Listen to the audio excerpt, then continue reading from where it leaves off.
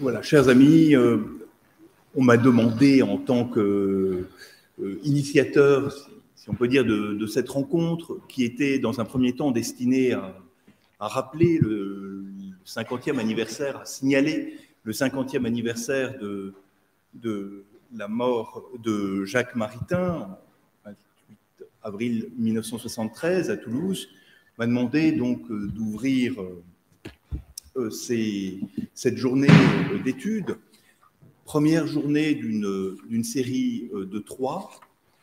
L'année prochaine, il y aura une seconde journée d'études, une publication, donc, et sera prévue en 2025, ce qui permettra de rappeler aussi l'œuvre accomplie par Jacques Maritain en tant qu'ambassadeur de France près le Saint-Siège, donc pendant 3 ans.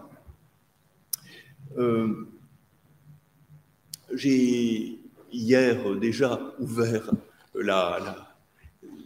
l'après-midi et donc en faisant toute une série de remerciements, donc je ne peux pas recommencer les remerciements à tous ceux qui sont partenaires, mais signaler tout particulièrement la gratitude que l'on peut avoir pour à Rome, donc le centre Saint-Louis, qui a répondu très favorablement à la demande qui lui avait été faite de signaler cet événement, mais aussi l'École française de Rome et sa directrice des études pour la section moderne et contemporaine, Laura Pettinaroli, et enfin l'Université pontificale Saint-Thomas d'Aquin, qui nous accueille aujourd'hui. Je suis heureux au nom de son recteur, le frère Thomas-Joseph White, au nom du directeur de l'Institut Thomiste, le frère Simon Gain, de vous accueillir dans ces lieux. La présence de Garrigou-Lagrange, de Réginald Garrigou-Lagrange se fait encore sentir. Tous ceux qui ne connaissent pas le grand amphithéâtre dans lequel il a œuvré et qui est une structure architecturale imposante, pourront aller le visiter tout à l'heure. Je me propose brièvement de faire un petit peu la préhistoire, enfin, d'évoquer un événement un petit peu qui relève un peu de la préhistoire par rapport à la plupart des épisodes marithéniens qui seront sans doute évoqués aujourd'hui. Vous savez que Jacques Maritain a longuement raconté dans le carnet de notes, publié en 1965, ce que fut son premier voyage à Rome, en 1918.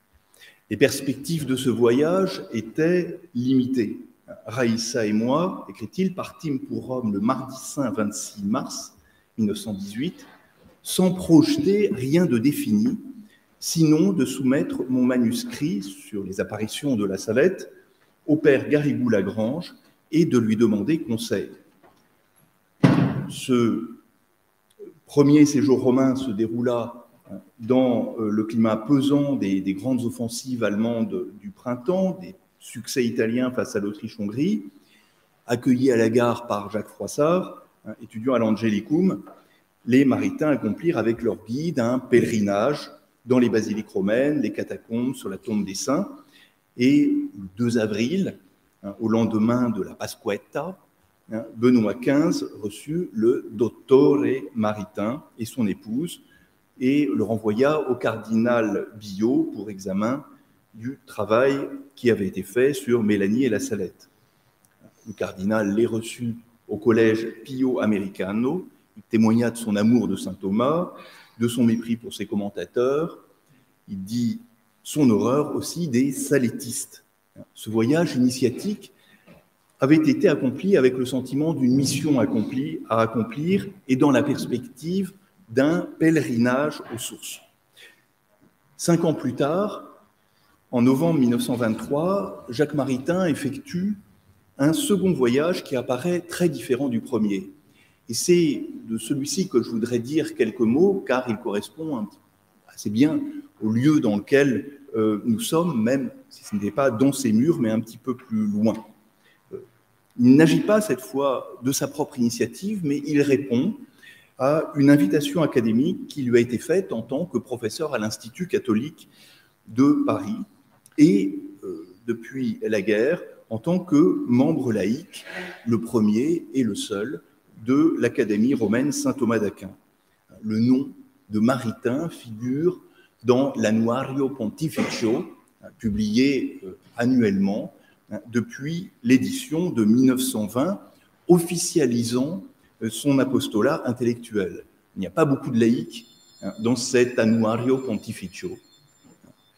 L'heure est venue pour lui du déploiement dans le milieu universitaire catholique.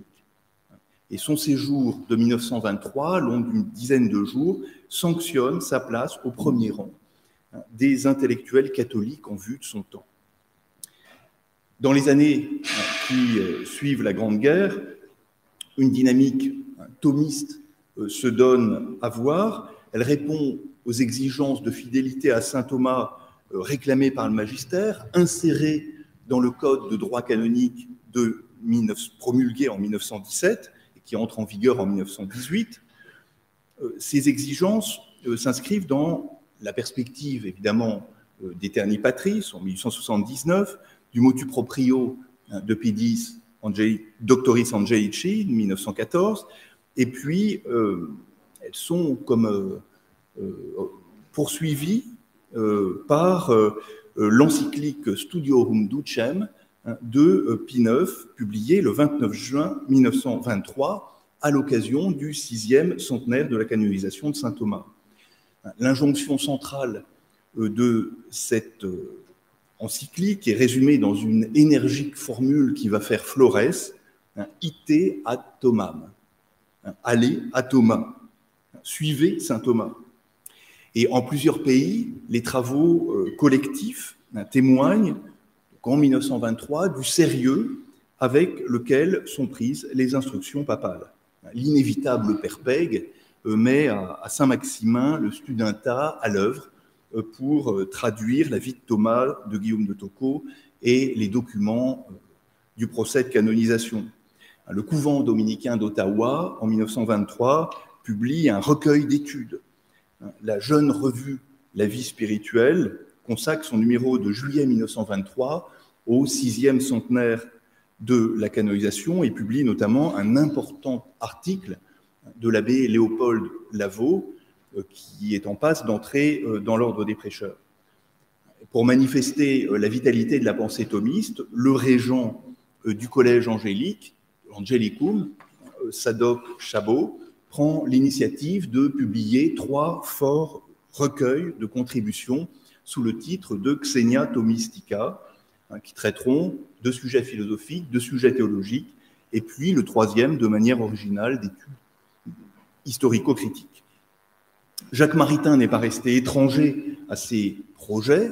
Il est doté d'un titre doctoral romain, membre de l'Académie romaine, il a 40 ans. Il s'est employé déjà à honorer la commande qui lui avait été faite d'un manuel thomiste, publié sous le titre d'Éléments de philosophie en 1900 et 1923. C'est la première lecture maritainienne que fait Giovanni Battista Montini en 1922. Il crée les cercles thomistes en 1922. L'auteur d'Antimoderne, critique de Bergson, trouve une place de choix dans le monde des philosophes et des théologiens catholiques en 1923. Et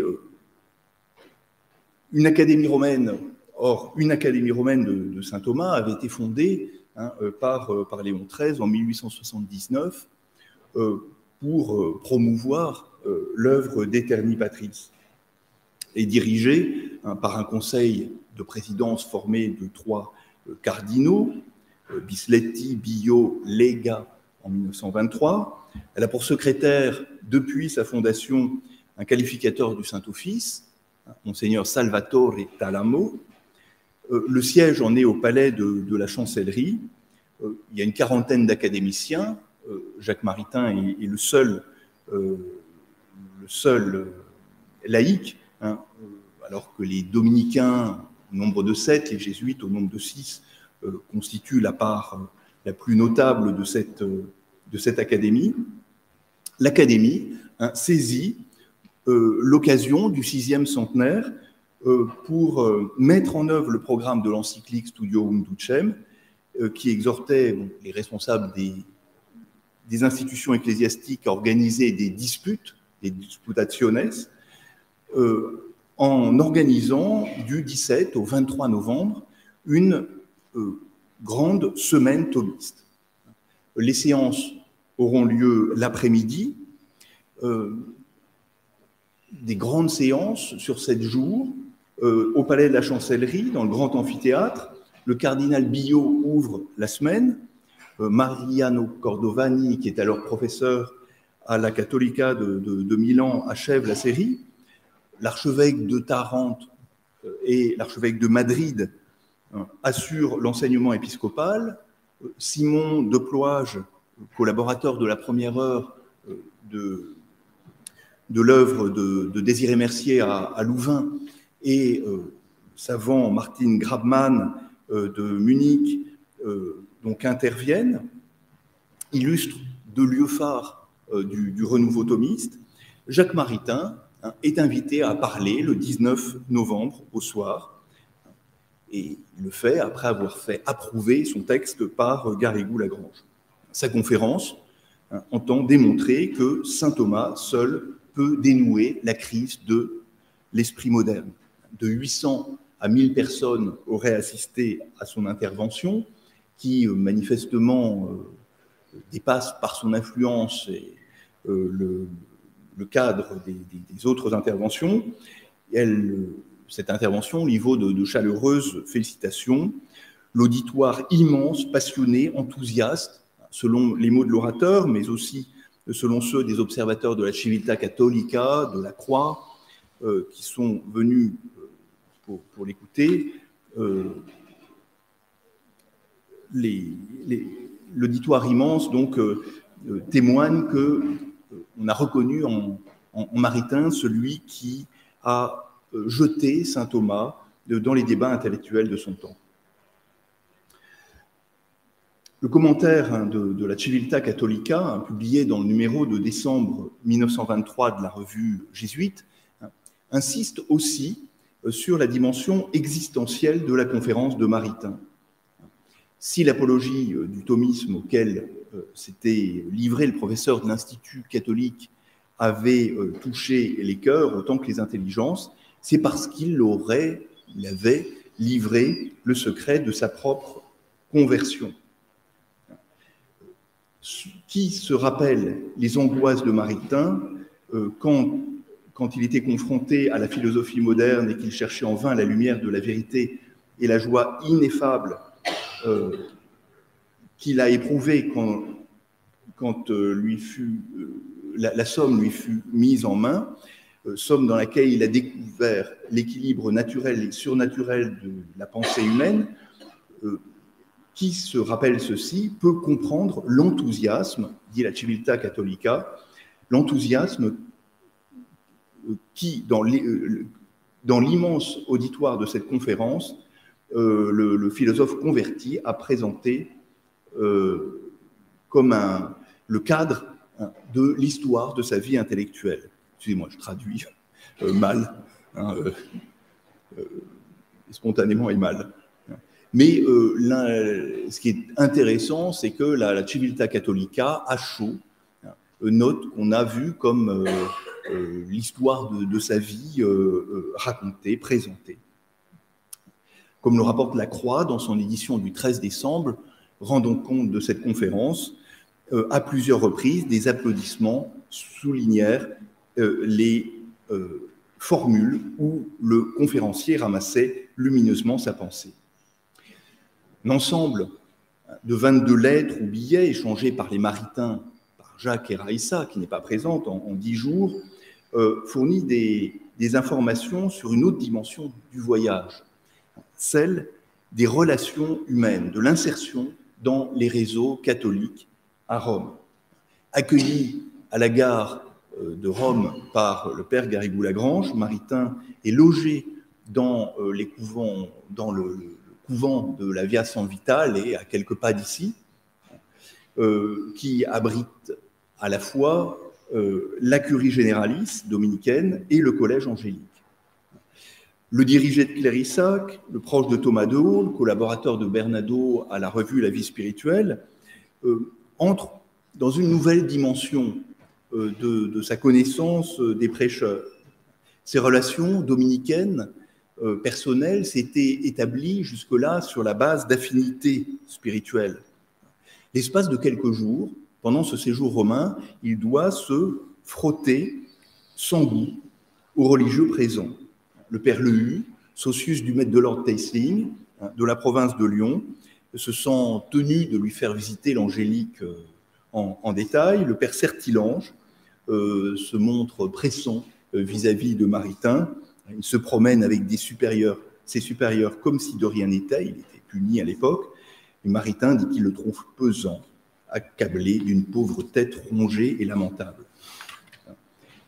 Donc, fort du succès de la conférence de Maritain, ses hôtes, en particulier les dominicains, se montrent très empressés auprès de lui.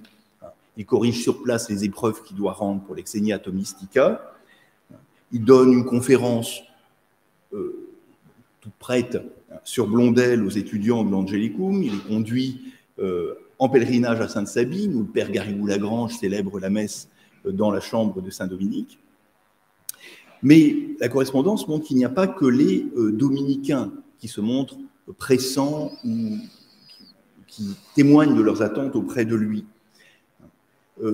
Il a sollicité et obtenu une audience du cardinal Bisletti, préfet de la congrégation des études, qu'il charge d'un travail sur l'enseignement. Il fait antichambre chez le cardinal Pizzardo, dépose une carte chez Méry Delval, rencontre par ailleurs longuement le jésuite Paul Génie. Il est accablé et accaparé plutôt par Monseigneur de Ploage qui voudrait le présenter à son entourage. Il rend visite au supérieur du séminaire français, le spiritain Le Floch. Il consacre un peu de son temps à Fulton Sheen, étudiant américain de l'Angelicum, ainsi qu'à Monseigneur Boudignon, le recteur de Saint-Louis des Français, au jésuite Matiuzzi. Il est invité à déjeuner par le primat bénédictin sur l'Aventin, donc à Saint-Anselme. Il doit supporter une visite du père Pajot, supérieur général des missionnaires de la Salette, qui lui annonce qu'il est en train d'écrire contre la vision maritainienne et bloyenne de la Salette. Jamais Jacques Maritain, je pense, n'a été confronté à une telle masse de clercs galonnés. Une seule rencontre avec un laïc mentionné dans la correspondance avec Raïssa. Maritain a présenté au père Garrigou-Lagrange un jeune normalien, professeur de philosophie, Pierre Juliat, qui est le successeur de Louis Rougier au lycée français de Rome. Une vingtaine d'intervenants ont participé à la semaine thomiste, que ce soit lors des grandes conférences du soir ou lors des groupes de travail du matin. Les lettres adressées à Raïssa témoignent d'une quinzaine de rencontres personnelles sous forme de rendez-vous ou de repas. On comprend l'accablement de Jacques Maritain, qui ne passe qu'une semaine à Rome, qui se décrit auprès de son épouse comme une ombre falote et prodigue en amabilité, en jaquette. Un étranger parmi tant de gens.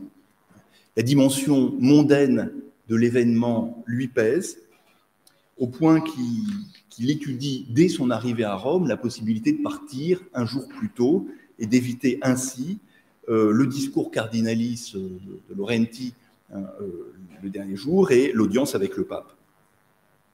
S'ajoute à ces rencontres et à ces obligations une audience, mais cette fois-ci privée, avec Pie XI.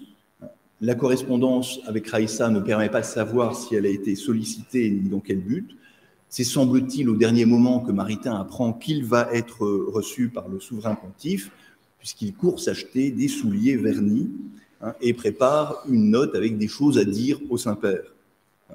Note qui est inutile, car, dit-il, il faut l'écouter. Il parle du pape. Parole aimable sur ma conférence, sur saint Thomas, mais n'interroge pas comme je l'espérais. Heureux que je lui dise que son encyclique déclenche un mouvement d'amour pour le saint dans le peuple fidèle. C'est ce qu'il voulait, me dit-il. Une conversation sur l'art tourne court.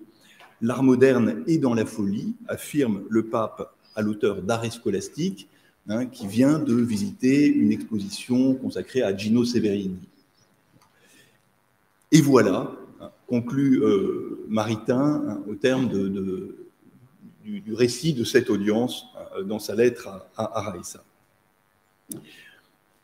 En retraçant ainsi brièvement cet épisode de la carrière de Maritain, on ne peut se défaire totalement de l'impression qu'en 1923, le philosophe a été mis en avant par le milieu ecclésiastique romain, des universités, des congrégations, par le milieu dominicain romain aussi. Il a été mis en avant comme un trophée de guerre. Revenu donc de l'agnosticisme, déçu du bergsonisme, Maritain est une prise de choix. En le suivant, on se rend compte qu'il n'est pas tout à fait dupe de cette promotion. D'abord, le faste cardinalice et papal ne le séduit pas. Le récit distancié qu'il fait à Raissa de l'audience avec Pie XI en témoigne. Mais au lieu de subir et de supporter cet exercice romain, Maritain va utiliser le temps qui lui était donné pour multiplier de précieux contacts et autant étendre son audience intellectuelle. Je me demande ce que je suis venu faire ici, écrit Jacques à Raissa, le 16 novembre 1923, une demi-heure avant l'arrivée de son train en gare de Rome. Je crois que cette semaine thomiste a été utile et je suis content des relations que j'y ai nouées, affirme cette fois Maritain à l'heure de son départ. C'est dans une note manuscrite du mois de septembre 1922 que Giovanni Battista Montini donc, mentionne pour la première fois Maritain, je vous l'avais dit. Il a acquis l'introduction générale de la philosophie. Maritain, à Rome, a trouvé un autre public, une autre audience. Et il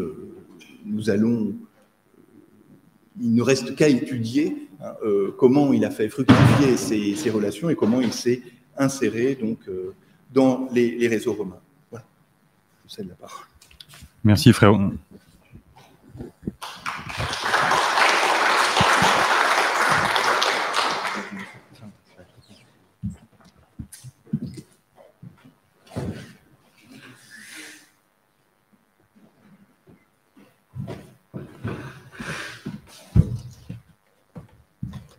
Alors, merci frère Augustin Laffay. Ça fonctionne ou pas? Non. Vous m'entendez ou pas? Non. Merci frère Augustin Laffay pour votre introduction. Et on est vraiment très heureux d'ouvrir cette matinée dans ces lieux chargés d'histoire, dominicaine, maritainienne. Et je suis, nous en parlions tout à l'heure, très désireux de visiter les lieux historiques de temps de conférences et de temps de controverses. Pour ce matin, on va concentrer notre attention sur Maritain, ambassadeur de France à Rome.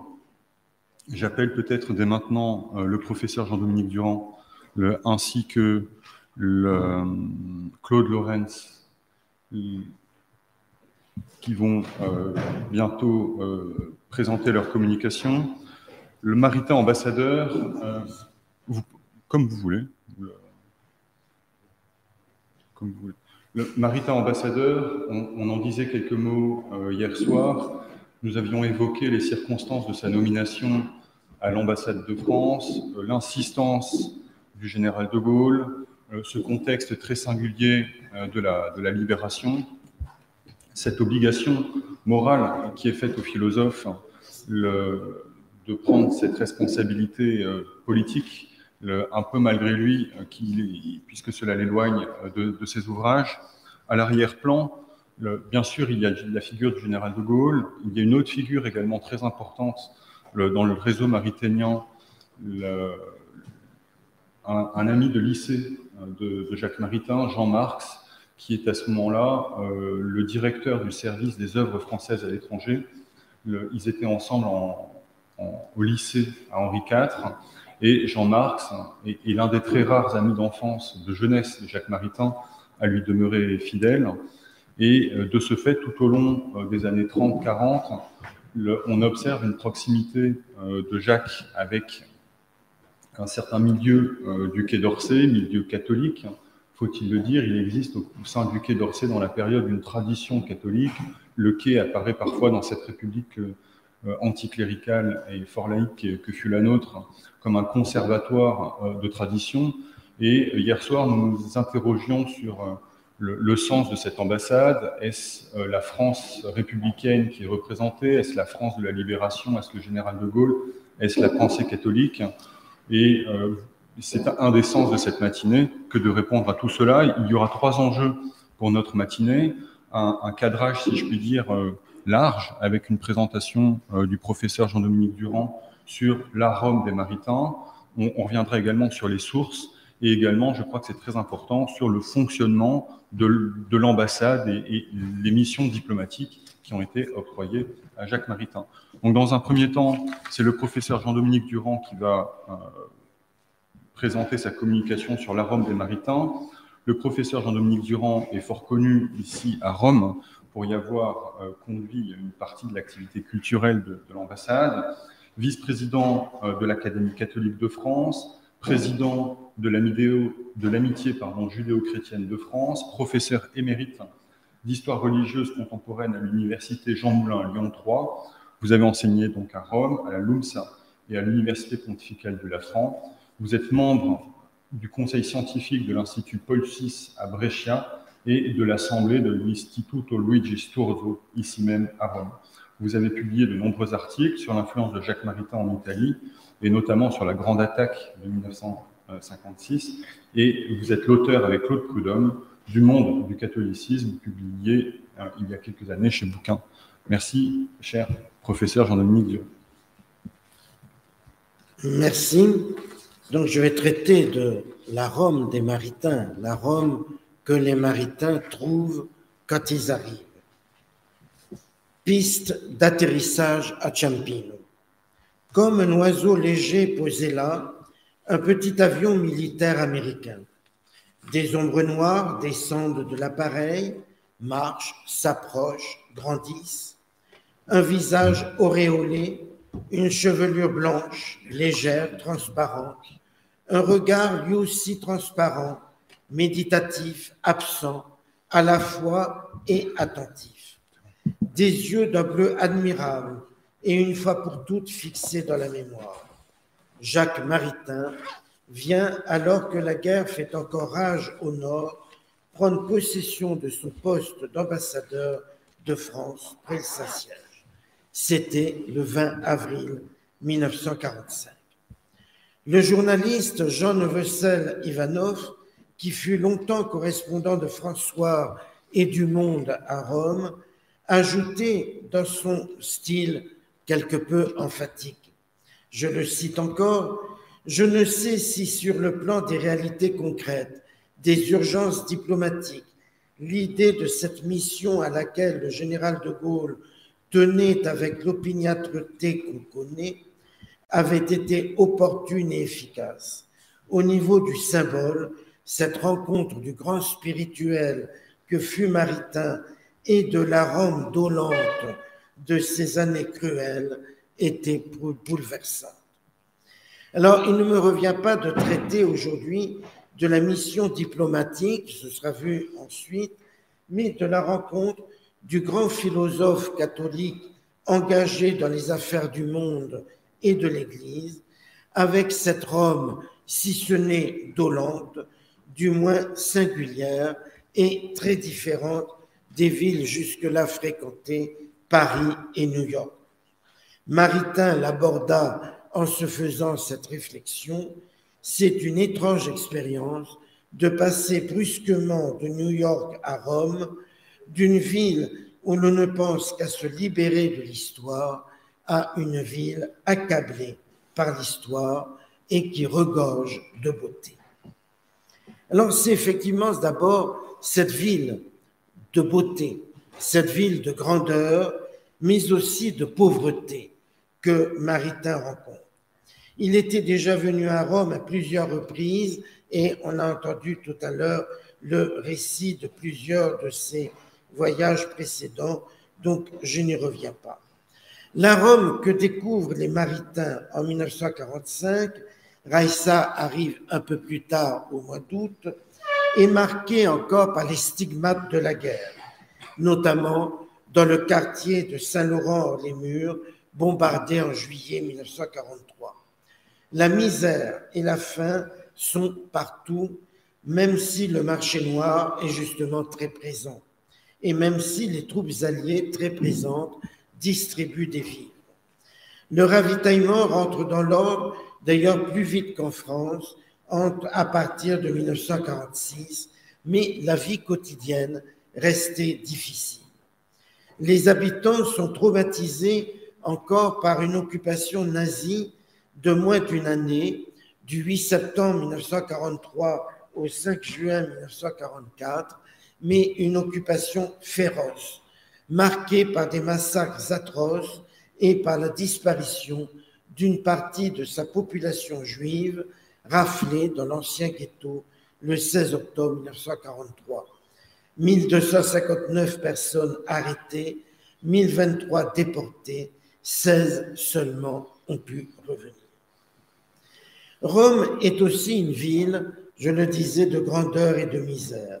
Le palais Taverna, siège de l'ambassade, est un beau palais un petit peu décadent, mais dont la construction remonte au XVe siècle. Il y a une magnifique fontaine de 1515 que l'on peut encore voir aujourd'hui, de vastes salons aux murs et aux plafonds affresqués de scènes mythologiques ou bibliques. Situé Via di Monte Giordano, il est enserré dans les ruelles de la Vecchia Roma, alors si pittoresque, avec sa population vivant de toutes sortes de petits métiers. Les grands monuments et les magnifiques églises cohabitent dans ce périmètre restreint avec cette pauvreté séculaire. Carlo Levi, l'auteur de Cristo si è fermato a Eboli en 1945, parlait avec tendresse de cette vera Roma romana e papalina, una vera Roma romana e papalina.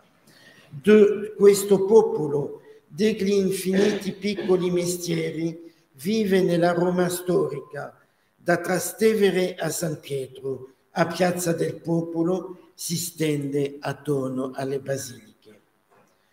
La ville n'était pas encore celle de la Dolce Vita de Federico Fellini en 1960, ni la ville de l'explosion des pèlerinages de masse comme en 1950 après l'année sainte, mais celle plutôt des Sciuscia de Vittorio De Sica et des films néoréalistes de l'immédiate après-guerre.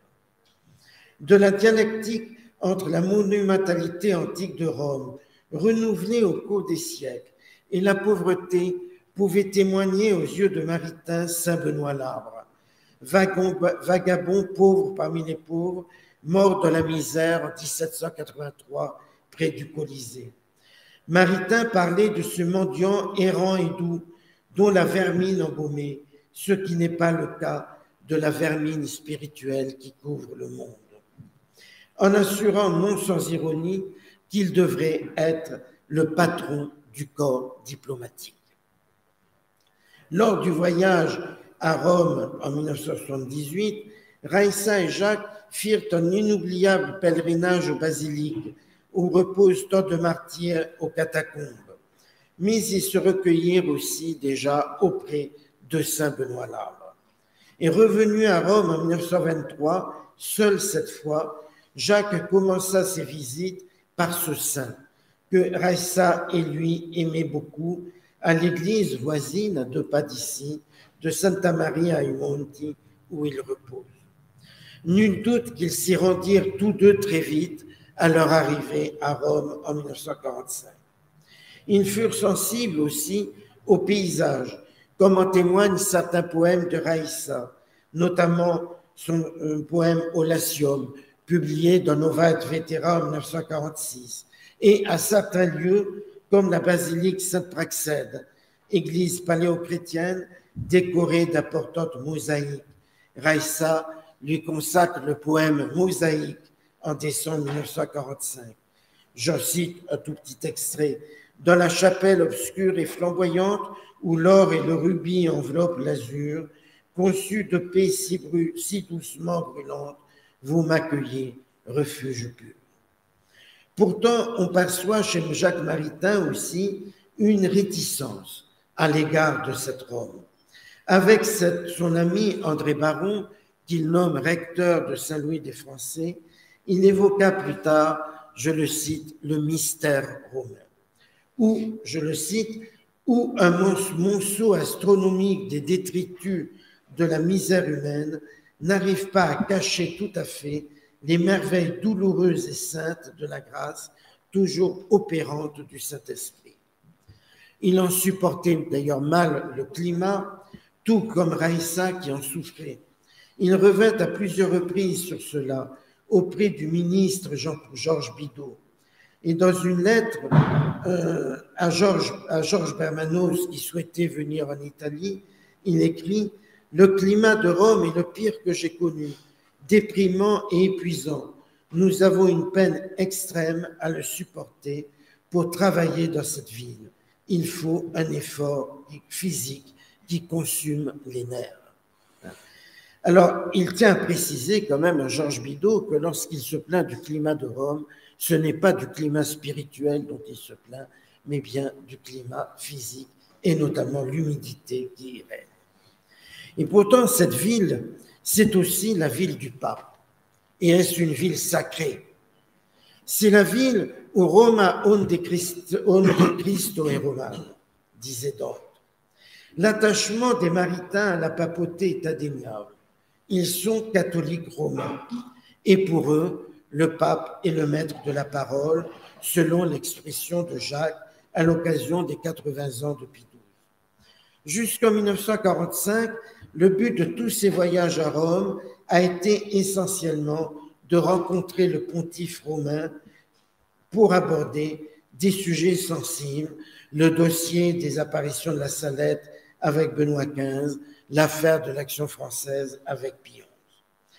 En 1945, Rome, c'est Pie XII. Et l'ambassadeur note le lien mystique qui, dans la pensée du pape actuellement régnant, unit la personne de celui-ci et la ville de Rome.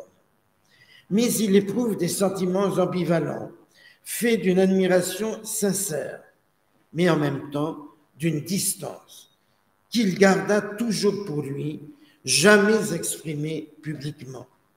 Hier, Michel Foucault les a rappelés. C'est lié au silence du pape durant la guerre et après, à son incapacité, même encore après la guerre, à comprendre le sens de la Shoah. Et son trouble est bien présent dans son journal et ses carnets. Je ne reviens pas sur les citations que Michel a données hier et qui sont des citations très dures à l'encontre de Pie XII, mais toujours dans le secret de sa conscience. On se souvient qu'après le pogrom de Kielce en Pologne du 2 juillet de 1946, dès le 12 juillet, Jacques Maritain fit une démarche auprès du pape par le moyen d'une note adressée au substitut, Monseigneur Montigny, pour demander une parole forte, pour que, je le cite, le vicaire de Jésus-Christ apporte la lumière sur cette tragédie. Et s'il comprenait la prudence du pape durant la guerre, le silence qui se prolongeait lui paraissait incompréhensible. Mais il se heurta à un refus et Maritain, bouleversé, nota dans le secret de son carnet « Visite à Monseigneur Montigny, je lui parle des Juifs et de l'antisémitisme.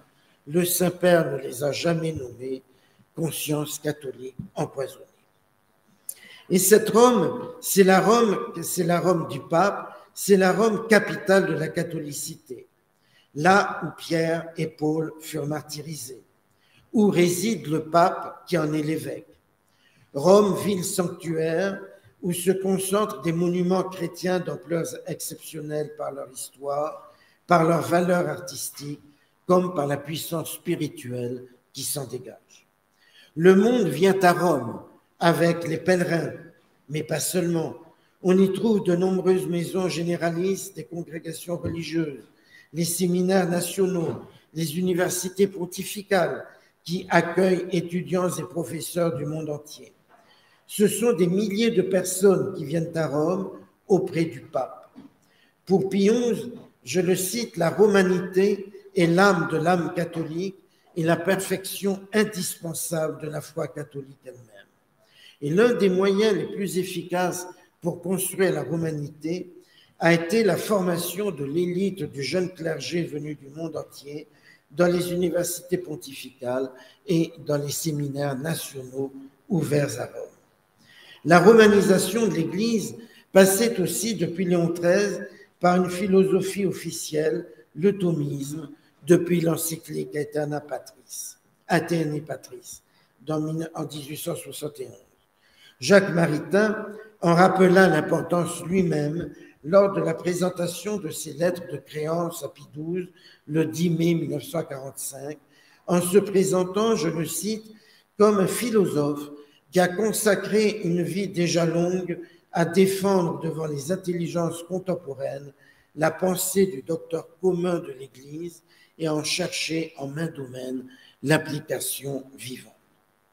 Et Rome, c'est bien entendu le Vatican.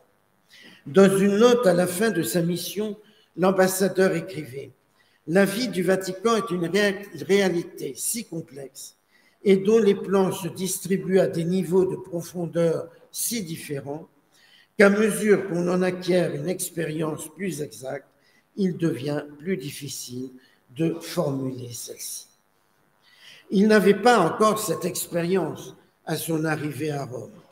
Aussi se fit-il observateur du Vatican sur lequel il portait un regard à la fois critique et sympathique. Ces dépêches constituent une source majeure pour la connaissance du pontificat de Pie XII.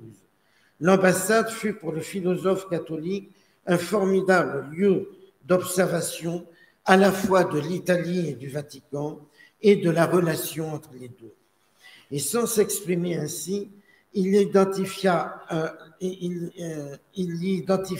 un problème pour l'Église universelle, l'influence italienne sur la curie et inversement l'engagement de celle-ci dans la politique intérieure italienne. Et il porta, on le sait, très vite, un regard critique sur les accords du Latran qui, selon lui, liaient l'Église à l'Italie. Il en souhaitait une réforme et prônait l'internationalisation de la curie. Il y avait donc un lien intrinsèque entre la Rome capitale de l'État italien et la Rome vaticane, capitale de la catholicité et pour certains, ville sacrée. Les campagnes électorales qui s'annoncèrent très vite avec l'organisation de la démocratie politique, la participation du Parti démocrate chrétien aux élections et le soutien que lui apporta non seulement l'Église d'Italie, mais aussi le Saint-Siège, le mirent mal à l'aise, tout en se réjouissant du soutien apporté par le pape à la démocratie, et notamment à travers le fameux message de Noël 1944. Le nouvel ambassadeur savait que son arrivée à Rome n'était pas bien accueillie par toute la curie. Il suscitait de la méfiance, considéré comme un progressiste ou parfois comme un libéral, qui avait eu des positions hostiles à l'invasion de l'Éthiopie par l'Italie en 1935 et à la définition de la guerre civile en Espagne comme une croisade pour défendre la chrétienté. Il y avait à Rome une opposition sourde contre lui, que révèlent aujourd'hui les archives du Saint-Office et qui éclata au grand jour après son départ de Rome dans les années 1950. Le parti romain, identifié par Andrea Riccardi, rassemblait d'une manière informelle les prélats hostiles à tout ce que Maritain pouvait représenter en termes d'ouverture. La méfiance, l'hostilité allaient aussi à l'encontre de nombreux intellectuels catholiques français, considérés comme trop avancés, et contre la culture laïque française. C'est pourquoi très vite, après sa prise de contact avec Rome, il voulut créer un centre français de documentation catholique destiné à combler le déficit de la présence de la France auprès du Vatican. Il pensait que la culture était un mode d'approche majeur du Saint-Siège. Il se montra donc soucieux d'assurer la meilleure diffusion possible de la culture française, qu'elle fût catholique ou non, dans les milieux romains. Le centre, mis en place rapidement, commença ses activités dès la fin de l'année 1945, d'abord au Palais Taverna, puis installé dans le Palais Saint-Louis. Il prit par la suite le nom de Centre d'études Saint-Louis de France. Et puis Rome, c'est aussi un creuset de nouveaux amis et de nouveaux disciples. Lorsqu'ils arrivèrent à Rome, les Maritains trouvèrent une ville qui renaissait à la vie politique et intellectuelle, après le congelamento de la dictature fasciste. Or, Jacques Maritain n'était pas un inconnu lorsqu'il arriva à Rome, notamment dans les milieux catholiques engagés dans la reconstruction démocratique du pays. Giovanni Battista Montini, alors aumônier de la Fucci, avait traduit 3 réformateurs en 1926, ouvrage dont il pensait qu'il offrirait aux jeunes dont il avait la charge les moyens d'une réflexion et d'une musculature intellectuelle et morale contre le fascisme. Humanisme intégral, surtout, eut une grande influence. L'ouvrage n'a été traduit en italien qu'en 1946, mais il a circulé dès sa parution en français 10 ans auparavant, parfois sous forme d'extraits dactylographiés. C'est ce qui permit, par exemple, à Raimondo Manzini, en 1947, directeur de l'Avvenire d'Italia, le grand quotidien catholique de Bologne, d'écrire « Votre pensée », il s'adresse à Maritain, « Votre pensée a été une lumière consolante dans le crépuscule de ces années grises et sombres qu'étaient les années du fascisme. » Humanisme intégral est devenu alors en Italie le livre d'une génération. Selon Giorgio Lapira, Maritain était pour les catholiques démocrates la stella polare. Luigi Sturzo, de son côté, apprenant la nouvelle de sa nomination à Rome, s'est empressé d'écrire à ses amis italiens, à ses amis restés en Italie, lui qui était interdit par le Vatican de revenir encore à Rome, et lorsque Maritain quitta New York, il lui confia plusieurs lettres pour ses amis de la démocratie chrétienne. Et son séjour à Rome, avec à ses côtés la présence lumineuse de Raissa, sans oublier celle de Vera, fut l'occasion pour lui de nouer de nouvelles fortes amitiés. On peut évoquer notamment M. Montini, devenu substitut, qu'il rencontrait souvent. Rome fit découvrir à Jacques Maritain ces catholiques engagés dans la reconstruction du pays, souvent proches de Montini, comme Vittorino Veronese, président de l'Action catholique italienne. Se départissant de la prudence diplomatique, il envoya même en octobre 1945 un message chaleureux à la semaine sociale des catholiques italiens tenue à Florence, qui eut une grande influence sur le travail des députés de la démocratie chrétienne qui allaient préparer la nouvelle constitution à partir de juin 1946. Alors, bien sûr, il se montrait en même temps prudent et réservé à l'égard du parti politique des catholiques, mais il est intéressant de voir combien il s'intéressait en même temps à cette vie politique et aux hommes qui l'incarnaient. Il a eu des rencontres avec de nombreux de ses leaders qui ne manquaient pas de rappeler ce qu'il devait à sa pensée. On peut penser notamment au Giuseppe Dossetti et au groupe des Dossettiens qu'il pouvait rencontrer à la messe à Chiesa Nuova, la paroisse du Palais Taverna où les Maritains se rendaient et où officiait le père Paolo Caresana, de l'oratoire des Philippins, amis de Montigny. Maritain était très lié aussi avec l'un des plus grands intellectuels catholiques italiens de l'époque, Giuseppe De Luca, l'une des grandes figures de la culture catholique, prêtre, éditeur, homme des frontières intellectuelles, en contact avec toutes sortes de milieux ecclésiastiques et laïcs. Ils se rencontraient notamment au palais Lancelotti, où il avait installé sa maison d'édition, les Edizioni di Storia e Letteratura. Et avec lui, il a appris à mieux connaître Rome et l'Église romaine. Enfin, je dirais que cette Rome, il ne faut pas l'oublier, est aussi une Rome française. Une Rome où l'on parle le français facilement, où le français est la langue de l'élite italienne, qui fréquente notamment le lycée français de Rome. Rome était aussi une ville en partie peuplée de Français, aspect qu'on oublie souvent. On a à Rome tout un peuple français, toute une population française de prélats, de prêtres, de prélats, certains éminents comme le cardinal Tisserand, des professeurs des universités pontificales, des employés de la curie, parfois obscurs minutanti ou d'autres qui jouent un rôle plus important au Saint-Office, notamment comme le père Marie-Rosaire Gagnebé. Et on a parlé tout à l'heure, évidemment, de l'inévitable Réginald Garrigou-Lagrange.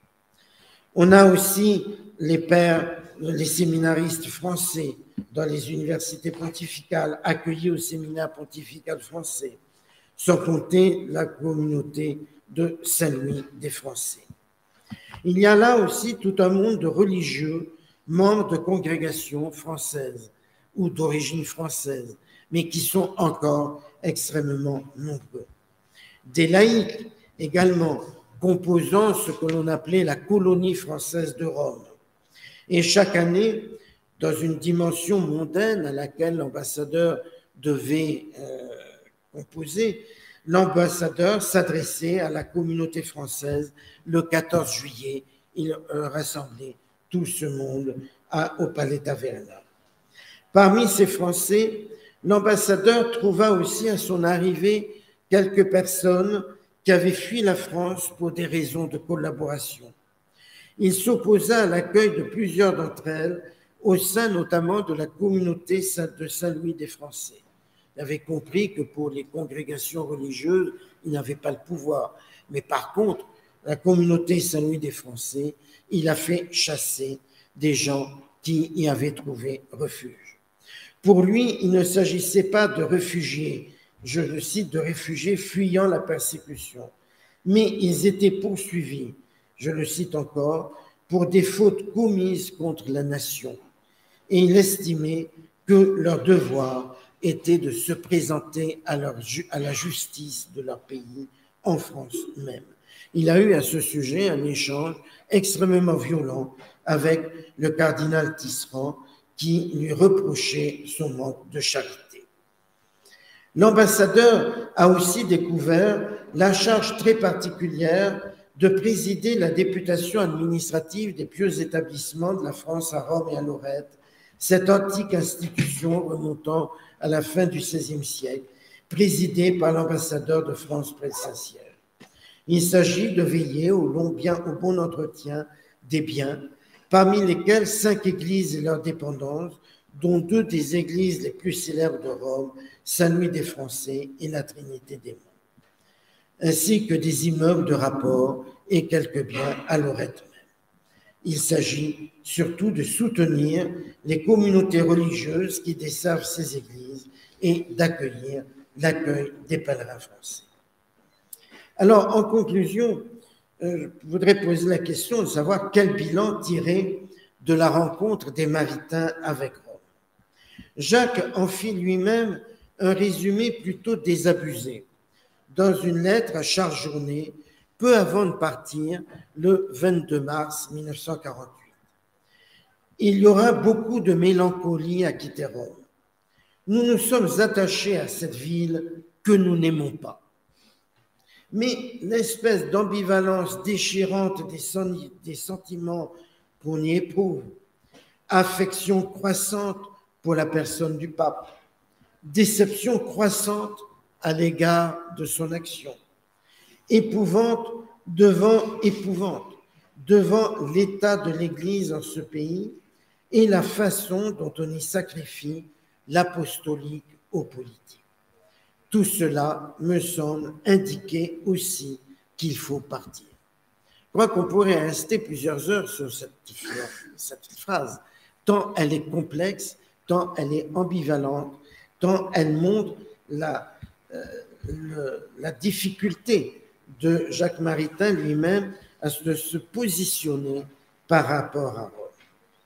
En fait, on sait bien que le philosophe n'avait accepté de partir à Rome que pour une mission temporaire, et après bien des hésitations, et après avoir essayé de convaincre le général de Gaulle de renoncer à cette idée, de le nommer. Il a accompli néanmoins sa mission avec efficacité et scrupule, comme en témoignent ses dépêches au ministère des Affaires étrangères. Et quand je dis avec efficacité, par exemple, il faut voir la manière dont il a traité l'achat par la France de la Villa Bonaparte, avec quelle précision et quel sens de la volonté politique qu'il a eu de donner à la France une résidence définitive. Cela, je l'avais étudié d'ailleurs dans un autre article. Et son engagement aussi donc, dans des opérations délicates et fastidieuses, et notamment donc, la Villa Bonaparte. Sa mission à Rome, on peut la considérer comme fructueuse sur 3 plans. D'abord pour lui-même, sans doute avec l'enrichissement de sa connaissance du monde catholique romain, ce qui n'était pas fait pour le rassurer, comme on l'a rappelé encore tout à l'heure à plusieurs reprises et hier, ce qui n'était évidemment pas fait pour le rassurer. Il savait bien qu'il y avait de nombreuses manœuvres à son encontre, il ne savait pas très bien lesquelles, parce que Rome, c'est aussi la terre du secret. On pourrait dire beaucoup de choses sur la notion de secret et comment Maritain le voyait. Il n'empêche qu'il a pu être, ça a été pour lui, ce passage à Rome a été important de ce point de vue-là. Également, très fructueuse pour le rayonnement de la pensée française dans la Rome vaticane, avec cette création unique parmi toutes les ambassades, tous les pays représentés auprès du Saint-Siège, qu'est le Centre d'études Saint-Louis de France. La France est le seul pays représenté auprès du Saint-Siège qui a à son service un centre culturel spécifique. Et puis, il y a aussi, 3e élément, le rayonnement de sa pensée dans ce pays qui est l'Italie, qu'il n'a pas bien compris, qu'il n'aimait pas beaucoup, sur lequel il porte un regard qui est bien un regard très français à l'égard de l'Italie, avec sa dose de mépris, sa dose d'incompréhension de l'Italie et des Italiens. Mais c'est le pays, c'est l'Italie, qui pensait et réalisait sa reconstruction démocratique avec cette démocratie chrétienne qui s'est véritablement appuyée sur la pensée de Maritain pour construire une démocratie durable, même avec tous les avatars que cela comprend, mais une démocratie incontestablement forte depuis 1945. Je vous remercie de votre attention.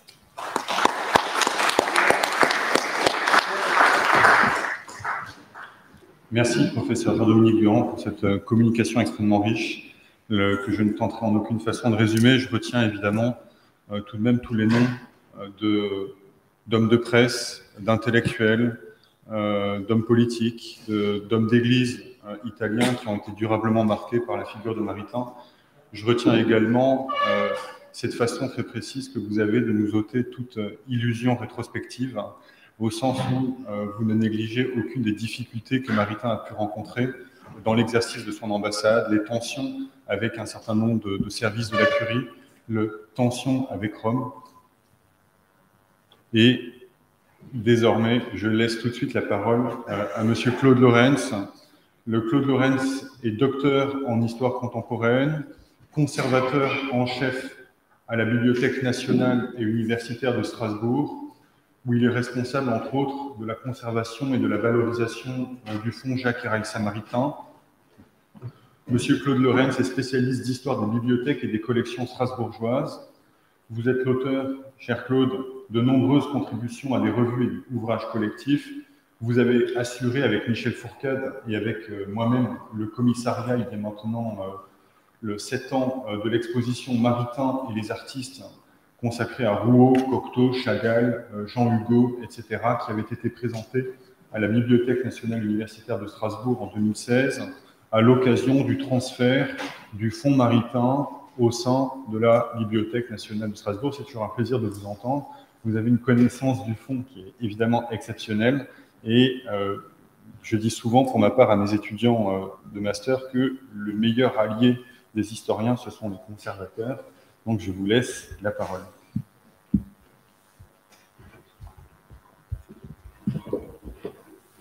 Merci Michel. Vous m'entendez ? Alors, la séquence verticale de Maritain est un épisode court dans sa vie. Il y a 4 ans, si on prend comme point de départ la première rencontre avec le général de Gaulle à New York en juillet 1944, et comme point d'arrivée le départ de Rome de l'ambassadeur vers les États-Unis à nouveau en juin 1948. Cette séquence chronologique de relative courte durée, donc, ne signifie toutefois pas qu'elle fut négligeable, loin s'en faut, au regard de la fonction exercée par Maritain et dans le contexte historique, celui de l'immédiate après-guerre. Du point de vue archivistique, cependant, cette séquence n'a pas produit les mêmes volumes d'archives personnelles que d'autres périodes, notamment celle de l'entre-deux-guerres, particulièrement riches et denses. Il sera bien question ici d'archives personnelles, celles issues du séjour romain de Jacques et de Raissa Maritain, conservées par le couple, puis par le cercle d'études Jacques et Raissa Maritain, et enfin acquises par la Bibliothèque nationale et universitaire de Strasbourg en 2014, comme l'a rappelé Claude Lorentz. Alors, contexte historique particulièrement important, disais-je, la séquence 45-48 est assurément un moment crucial de l'histoire de la France et de l'Europe au sortir de la Seconde Guerre mondiale, et le Saint-Siège, en dépit de ses caractéristiques étatiques atypiques, occupe alors une place importante dans le champ des relations diplomatiques, notamment françaises. Les questions auxquelles Jacques Maritain sera confronté à Rome sont multiples. Attitude des épiscopats durant la guerre, notamment des épiscopats français, question de son épuration, règlement international de la question allemande, question de la responsabilité du peuple allemand dans la guerre et dans le nazisme, changement de régime en Italie, ça a été évoqué par M. Durand, et enfin, bien entendu, les questions dans la moindre, la poussée du communisme en Europe et dans le monde. On se situe donc en 1945 au début d'un processus profond de reconfiguration politique et géopolitique de l'Europe. On comprend mieux, au vu de ces enjeux et l'ampleur des questions en suspens, les hésitations de Maritain à accepter la fonction. Lui, l'intellectuel et le philosophe, qui a toujours souhaité mettre une voie de la sagesse plutôt qu'un acteur de l'histoire. Hésitation et angoisse dont il fait part dès janvier 1945 à son ami le philosophe français Yves Simon, le 8 janvier 1945, il lui écrit, alors qu'il est sollicité et encore officiellement nommé au poste, il lui écrit ceci: je suis menacé par le service de la France, pour le service de la France, d'un changement dans ma vie qui serait pour moi un terrible sacrifice que j'appréhende affreusement. Le 29 janvier, il réitère ses inquiétudes toujours à Yves Simon. Vous avez ici la citation reprise de son courrier. Vous n'imaginez pas les angoisses par où j'ai passé, moi qui rêvais de revenir enfin à la philosophie pure et d'écrire mon livre sur l'éthique, et qui sait d'autre part que c'est au nouveau continent que la Providence m'a envoyé. J'ai fait les objections les plus fortes et les plus persévérantes, espérant dissuader le général Élido, mais je ne croyais pas pouvoir en conscience opposer un refus brutal à une demande faite au nom de bien commun. J'ai espéré jusqu'au dernier moment qu'un obstacle surviendrait. Maintenant, le sort en est jeté, je viens d'être avisé que le Vatican a donné son agrément. Il va donc falloir que je reparte dans 3 semaines ou 1 mois. J'ai fait les objections les plus fortes et les plus persévérantes, espérant dissuader le général Élido, mais je ne croyais pas pouvoir en conscience opposer un refus brutal à une demande faite au nom de bien commun. J'ai espéré jusqu'au dernier moment qu'un obstacle surviendrait. Maintenant, le sort en est jeté, je viens d'être avisé que le Vatican a donné son agrément. Il va donc falloir que je reparte dans 3 semaines ou 1 mois. Le moins qu'on puisse dire, c'est que ce n'est pas armé d'un enthousiasme débordant que Jacques Maritain s'apprête à rejoindre le palais d'Adana. Le 21 février 1945, le sort en est effectivement jeté avec sa nomination officielle. Alors, venons-en à l'évocation de ces archives produites pendant ces quelques années et conservées à la BNU. Elles sont présentes dans le vaste fonds maritain au sein de plusieurs séries et sous-séries. Une série est spécifiquement consacrée à cette période, intitulée l'ambassade, et composée de 3 cartons dans lesquels figurent 103 sous-dossiers. D'autres séries que je qualifierais de périphériques, car non directement consacrées à la période et au sujet qui nous intéresse, peuvent s'avérer utiles néanmoins. Ce sont les séries France Libre, UNESCO au Mexico, la conférence de l'UNESCO à Mexico en 47-48, la question du judaïsme et de l'antisémitisme.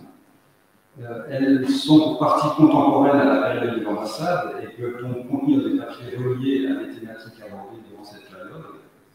Une série très importante également est celle de la correspondance que j'évoquerai dans un troisième temps avant d'évoquer la série des photographies et des médailles et documents honorifiques.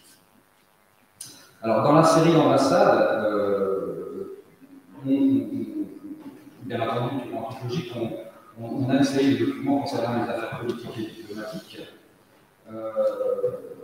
qui documentent, et une autre série qui documente la vie de l'ambassade et de l'ambassadeur. J'aborderai dans un second temps. Dans la rubrique affaires politiques et diplomatiques, on relève la présence d'une série de dépêches et de notes adressées par Jacques Maritain à son administration centrale, classées par année, 45 et 48. On se trouve avec ces documents au cœur de l'activité diplomatique de l'ambassadeur, mais ces documents ne sont pas nécessairement originaux, en ce sens que ce sont des copies pelures sur papier pelure, très vraisemblablement conservées aux archives diplomatiques françaises à la Cour. On trouve ensuite des notes du département aux agents diplomatiques en poste, comme en l'occurrence. Même remarque, ces documents ne sont pas forcément très originaux à Strasbourg, ils sont consultables aux archives diplomatiques. Viennent ensuite une série de notes manuscrites et dactylographiées de Jacques Maritain classées par sujet. Quelques sujets qui nous paraissent essentiels, la question des épiscopats français, j'en ai déjà parlé. On y trouve notamment une note dactylographiée de 48 pages, marquée strictement confidentielle, attribuée au père de Lubac, une note sur la question des évêques datée de décembre 1944. Il y a des documents concernant l'apparition de la Salette, des documents également sur des questions plus sociales, comme le syndicalisme chrétien. Bien entendu, dans les affaires, toujours dans cette série des affaires diplomatiques et politiques, des notes manuscrites et dactylographiées de Maritain sur un certain nombre de sujets du moment, des questions internationales, en l'occurrence, la question de la Syrie et du Liban, la politique américaine à l'égard de l'Europe notamment, et la question allemande, la responsabilité du peuple allemand. On a notamment une note intitulée Réflexion d'un philosophe sur la responsabilité du peuple allemand, note dactylographiée, mais également des brouillons de notes ou des ébauches. Une petite série de documents également concernant le pogrom de Kielce en Pologne de juillet 1946. Et puis, ce qui me paraît particulièrement intéressant aussi par rapport aux documents précédents, qui sont des documents plus officiels, ce sont cette série de notes manuscrites, de brouillons, d'ébauches, de lettres de Jacques Maritain. Il y en a un certain nombre, et dans certaines de ces notes apparaissent également les priorités du moment que l'ambassadeur s'assigne. On voit ici dans ce document fil central quelques points qui semblent urgents, notamment travailler à l'édition de différents plans du monde des Bibles, à droite, la nécessité de s'occuper à gauche de s'occuper de l'islam. Toute une série de questions comme ça qui sont des notes préparatoires ou des réflexions. Enfin, dans cette série, un peu artificiellement, des documents diplomatiques, j'intègre également des coupures de presse, des journaux, dans la totalité, dans la partialité, de la presse internationale, avec de la presse française, de la presse italienne, bien entendu, et puis des numéros assez surprenants de Stars and Stripes, donc le journal des forces armées américaines en opération en Europe, notamment avec l'édition méditerranéenne. Alors, le second sous-ensemble de la série Ambassade est composé de documents relatifs à la vie protocolaire et mondaine de l'ambassade et des ambassadeurs. Il s'agit de la composante du monde la plus intéressante et utile pour la grande histoire, mais sans doute la plus originale du fonds Maritain de la BNU. Mais ça dépend bien entendu de ce que l'on recherche, ce que l'historien recherche pour qu'on puisse en rapporter un jugement. On dispose ici d'un ensemble de pièces donc relatives à la vie protocolaire et mondaine de l'ambassade, ainsi qu'à la vie interne également, la vie administrative, avec des éléments concernant les promotions et l'avancement des agents. On pourra donc se délecter de billets et de réponses à des invitations à des réceptions, des dîners, des thés, des listes de personnes invitées, des participants, des plannings de réception, des multiples plans de table, menus et d'autres documents comptables de réception. Vous voyez ici un livre de compte de ces multiples réceptions ainsi que ces documents permettent également de mesurer combien la vie d'un ambassadeur pouvait être harassante, non pas uniquement du point de vue politique ou intellectuel. On trouve également des documents, quand on nous parle surprenants également, en tout cas peut-être ça ne l'est pas dans l'usage interne des ambassades, comme cette note qui contient des codes pour mademoiselle Fréchine Sédini, qui doit être une personne du secrétariat. Dans cette note, on apparaît, donc ce sont des codes, on voit que le pape devient Mauriac, Monseigneur Montigny devient Claudel, et les groupes intégristes de la société de gymnastique. Une petite série également concerne les œuvres humanitaires, ça a été évoqué par Dominique Durand également, avec des listes d'attribution de biens, notamment aux différents ordres, aux monastères, aux couvents. Alors, on remarque que l'écriture est souvent celle de Raissa, et donc,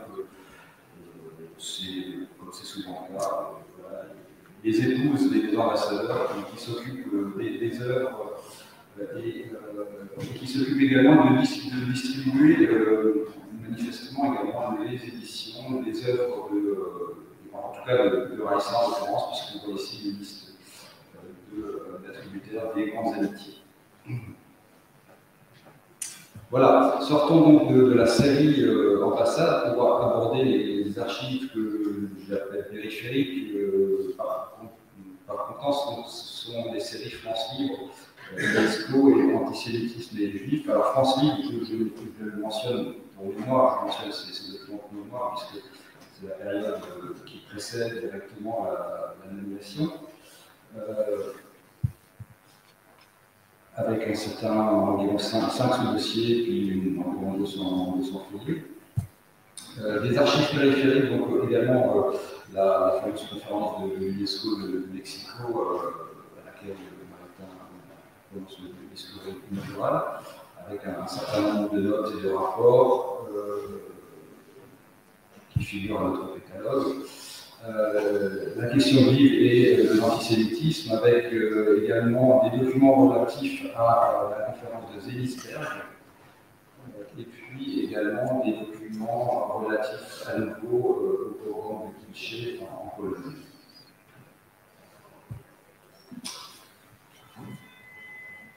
Une série particulièrement importante, alors, de manière générale, dans le fonds Maritain de la BNU, et c'est véritablement le cœur du fonds, le cœur vital, en tout cas la partie qui intéresse actuellement, en tout cas le plus les chercheurs, ce sont les correspondances. Le fonds de correspondance des Maritains conservés à la BNU est particulièrement abondant, puisqu'il est composé d'environ 42 000 lettres reliées à environ 6 000 correspondants. Et on trouve donc tout naturellement des échanges de la période vaticane que je classerai en 5 catégories. Les correspondances avec les autorités diplomatiques françaises, les autorités politiques et diplomatiques françaises, les correspondances avec les collaborateurs à l'ambassade, avec les milieux officiels du Vatican, les prélats français à Rome, et les membres également des instituts universitaires de Rome. Ces 5 catégories ne sont pas fermées définitivement, mais après ça devient extrêmement compliqué de recenser les correspondances avec des écrivains, d'Ananos, d'autres personnes de la valeur de l'ambassade. Enfin, ça demanderait un travail beaucoup plus poussé et abouti pour en faire la synthèse.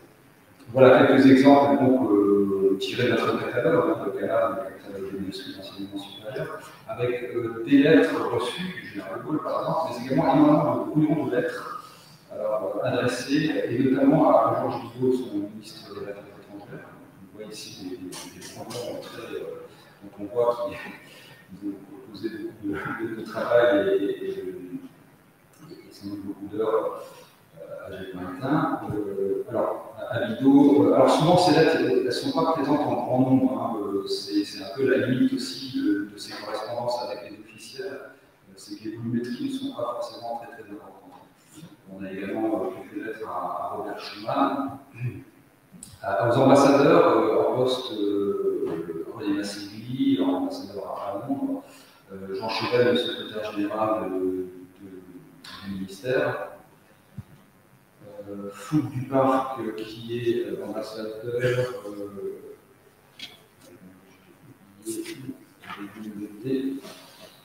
Fouque du Parc, qui est ambassadeur en Italie. Hubert Perrin, qui est ambassadeur au Brésil. Vous pouvez voir pourquoi il y a une correspondance avec Hubert Perrin, qui est ambassadeur au Brésil. 4 lettres, donc ce n'est pas bien important, enfin ça existe. Et puis, peut-être plus intéressant également, les lettres avec les échanges avec les prédécesseurs et les successeurs de Maritain à l'ambassade, Dominique Durand. 23 lettres reçues donc, de Dominique Durand et 6 brouillons et 31 lettres, des copies d'origine de Maritain à l'ambassade. Des correspondances avec d'autres autorités politiques ou diplomatiques. Jean Marx, qui a été évoqué tout à l'heure, qui a été réintégré après la guerre. Et puis l'amiral d'Argentlieu, qui est à ce moment-là au commissaire en Indochine. Alors ces 2 personnages, outre leur fonction officielle, sont également des proches de Maritain. Et on le voit au nombre de la correspondance, puisque là, nous avons par exemple avec Jean-Marc 177 lettres, et avec Argentlieu un peu moins 23 lettres, mais le nombre atteste d'une proximité antérieure et ensuite postérieure aussi à la période de l'ambassade. Les correspondances avec les membres du cabinet ou de l'ambassade, notamment le premier d'entre eux, Jean Baudeliette, qui est le conseiller diplomatique, 13 lettres. Alors, une amitié assez sincère s'était nouée entre les 2 personnes.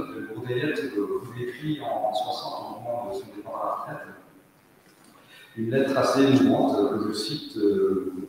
Les années que nous avons passées auprès de vous et de Madame Maritain il y a 20 ans restent pour nous les plus belles, les plus enrichissantes de votre carrière. J'évoque souvent les images du palais d'Arena, j'entends couler la fontaine, je respire l'odeur du vieil escalier et les salons surallés. C'était pour ma femme et pour moi le premier et merveilleux refuge au sortir de l'enfer de l'occupation. Voilà bien longtemps de cela, et ces images ne pâlissent pas, mais elles resteront dans leur fraîcheur jusqu'à la fin. Donc, un respect mutuel très profond s'était engagé entre les 2 personnes. On a aussi dans les papiers administratifs tous les efforts déployés par Maritain pour obtenir une promotion à Baudeliette, qui sera finalement nommée ensuite à Buenos Aires après la période de. D'autres collaborateurs, bien entendu, Joseph Delos, le père Delos, son conseiller ecclésiastique, ici debout à gauche de Baudeliette, sur cette photographie, avec une correspondance aussi d'une vingtaine de lettres. Et à droite de Baudeliette, on voit le père Darcy, mais nous ne conservons pas de correspondance au-dessus du père Darcy. Les correspondances avec les personnalités officielles du Vatican existent, bien entendu, avec celle du cardinal Pacelli, Pigou. À ce moment-là, 6 lettres, des lettres de Valéry, de Jean Lacroix, Roncalli à l'époque. Et puis, bien entendu, des lettres, je dis bien entendu, parce que la proximité intellectuelle et spirituelle avec le Monseigneur Montini est bien connue, avec 80 lettres reçues de Monseigneur Montini. Deux épées délicats, que j'ai noté également. J'ai évoqué également la série des prélats français à Rome, avec le cardinal Tisserand, évoqué également précédemment, Monseigneur Fontenelle, qui écrit également à ça d'hier. Monseigneur Jacques Maritain, Jean-Baptiste Bourlon, et puis les membres des instituts universitaires de Rome, avec d'abord l'université pontificale grégorienne, avec des correspondances adressées à Jacques Maritain par le père Charles Boyer, d'autres adressées par le père Arnoux. Réginald Garrigue-Lagrange, bien entendu, pour l'université pontificale Saint-Thomas-d'Aquin, où nous travaillons aujourd'hui. La correspondance Garrigue-Lagrange est la plus importante volumétriquement, et l'une des plus importantes volumétriquement du frère Maritain, on a 300 lettres. Marie-Rosa Galévé également. Alors, une autre série après celle des correspondances, l'évocation sera beaucoup plus brève. Il s'agit de l'archive photographique. Dans le fonds Maritain figure également une archive photographique qui s'élève en 2000 clichés, qui documente vraiment depuis l'enfance, depuis le cercle familial jusqu'à la vie de Maritain, qui documente toute sa vie. La période consacrée à la période de l'ambassade comprend 56 photos cataloguées à ce jour. Ce qui signifie qu'il y en a sans doute beaucoup plus, on va le cataloguer, je ne l'ai pas encore achevé. Et on peut estimer en gros à une centaine de clichés qui documenteraient cette période. On y trouve des photographies à caractère officiel, comme celle que l'on connaît bien, qui est sur notre programme. D'autres rencontres également avec le pape. Ce sont surtout des clichés de photographes accrédités du Vatican, quelques photographies également de l'intérieur du palais Tadama. Et puis pour finir, j'évoquerai également la petite série de documents honorifiques, notamment des médailles et des diplômes. Pour en arriver à l'épilogue, donc en août 1947, Jacques Maritain informe Georges Bidault, nous avons ici la copie de cette lettre, de sa volonté de quitter le poste, avec beaucoup d'hypothèses d'ailleurs sur comment et où atterrir après l'ambassade, que l'on voit sur ce petit papier qui est à côté du projet de lettre. Partir en décembre ou en mars, l'essentiel serait de savoir où aller.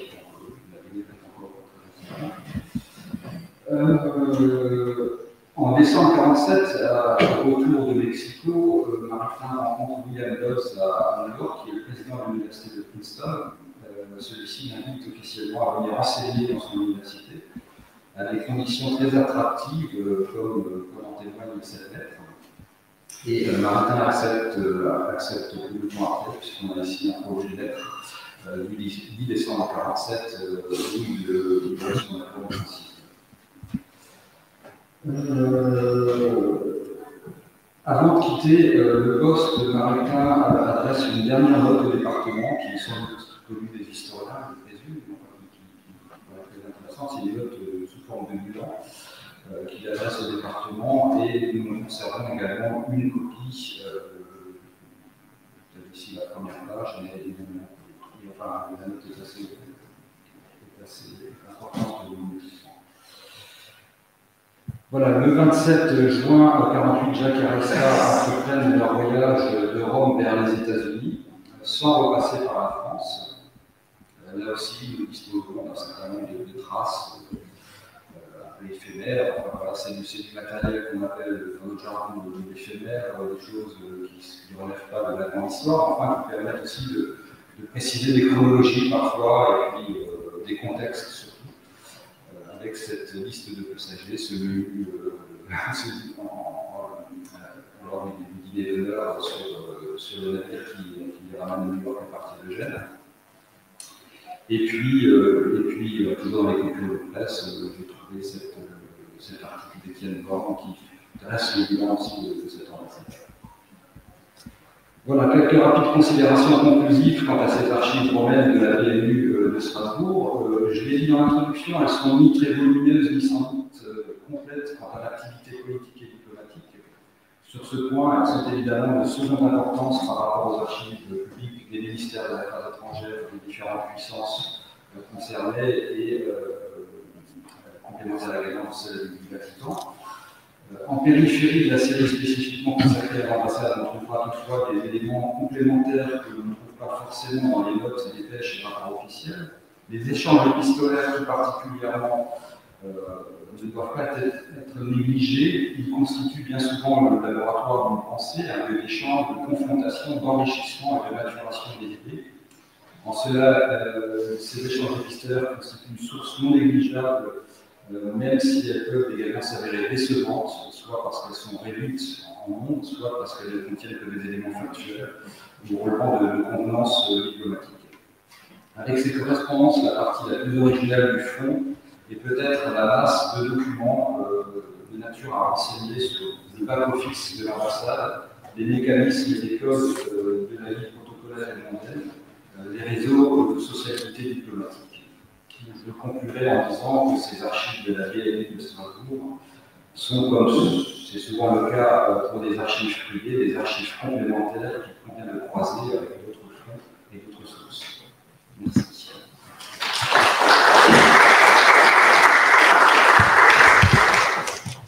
Merci Claude Lorentz pour votre présentation. On aurait envie de tout relire, bien sûr, et d'accéder à tous les documents que vous avez mentionnés. Mais précisément, c'est une mise en appétit qui nous conduira à Strasbourg, probablement pour certains d'entre nous, dans les mois, dans les années à venir. Donc, merci vraiment pour votre présentation. Je retiendrai une rare trace d'humour dans les œuvres de Maritain, par cette allusion à cette société de gymnastique pour désigner les groupes intégrés. Je trouve ça particulièrement drôle pour ma part. Je retiens également, ça m'a fait penser à la question du climat, concernant ce que vous disiez, Jean-Dominique, précédemment.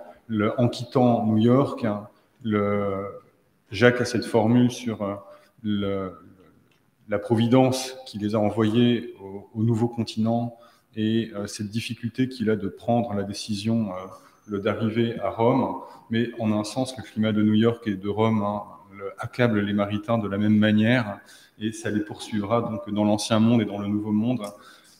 C'est vrai que c'est frappant, hein. La parenthèse romaine dure 3 ans. Auparavant, il y a les années de New York pour Jacques, où en fait il était déjà allé. C'est souvent une confusion que l'on trouve dans la bibliographie. Les Maritains partent en Amérique du Nord en janvier 40 à la demande des affaires étrangères françaises. Et ils se retrouvent coincés aux États-Unis au printemps 40 du fait de l'effondrement de la France. Et c'est Jean Marx, qui est encore au Quai d'Orsay à ce moment-là, qui câble aux Maritains surtout de rester en Amérique du Nord. On évoque parfois une fuite ou l'idée que les Maritains se seraient réfugiés aux États-Unis. En un sens global, c'est vrai, mais sur un plan, disons, chronologique, c'est inexact, puisqu'il se rend aux États-Unis pour expliquer la politique de la France en 1940. Et en 1947, vous l'avez rappelé, Claude Lorentz, le président de Princeton va rencontrer les Maritains sur le tarmac de l'aéroport pour lui proposer un poste à l'université de Princeton. Et c'est ainsi que Maritain, après l'ambassade au Palais Taverna, retrouvera le chemin des États-Unis pendant plus de 12 ans. Voilà. Merci en tout cas infiniment pour votre présentation. Et désormais, je voudrais pouvoir accueillir Madame Audrey Viraud, qui est chercheuse au Centre droit et société religieuse de l'Université Paris-Saclay. Vous avez conduit un certain nombre de recherches en histoire du droit sur les relations diplomatiques entre la France et le Saint-Siège au XIXe et XXe siècle. Vous avez travaillé également sur les questions propres au statut juridique du Saint-Siège, les questions concordataires avec la France, mais aussi sur les relations entre Rome et le duché de Lorraine. Vous vous intéressez particulièrement ces derniers temps au statut juridique des pieux établissements français et aux négociations entre la France et le Saint-Siège pendant le pontificat de Pie XII. On est très heureux et très impatients de vous entendre. Merci.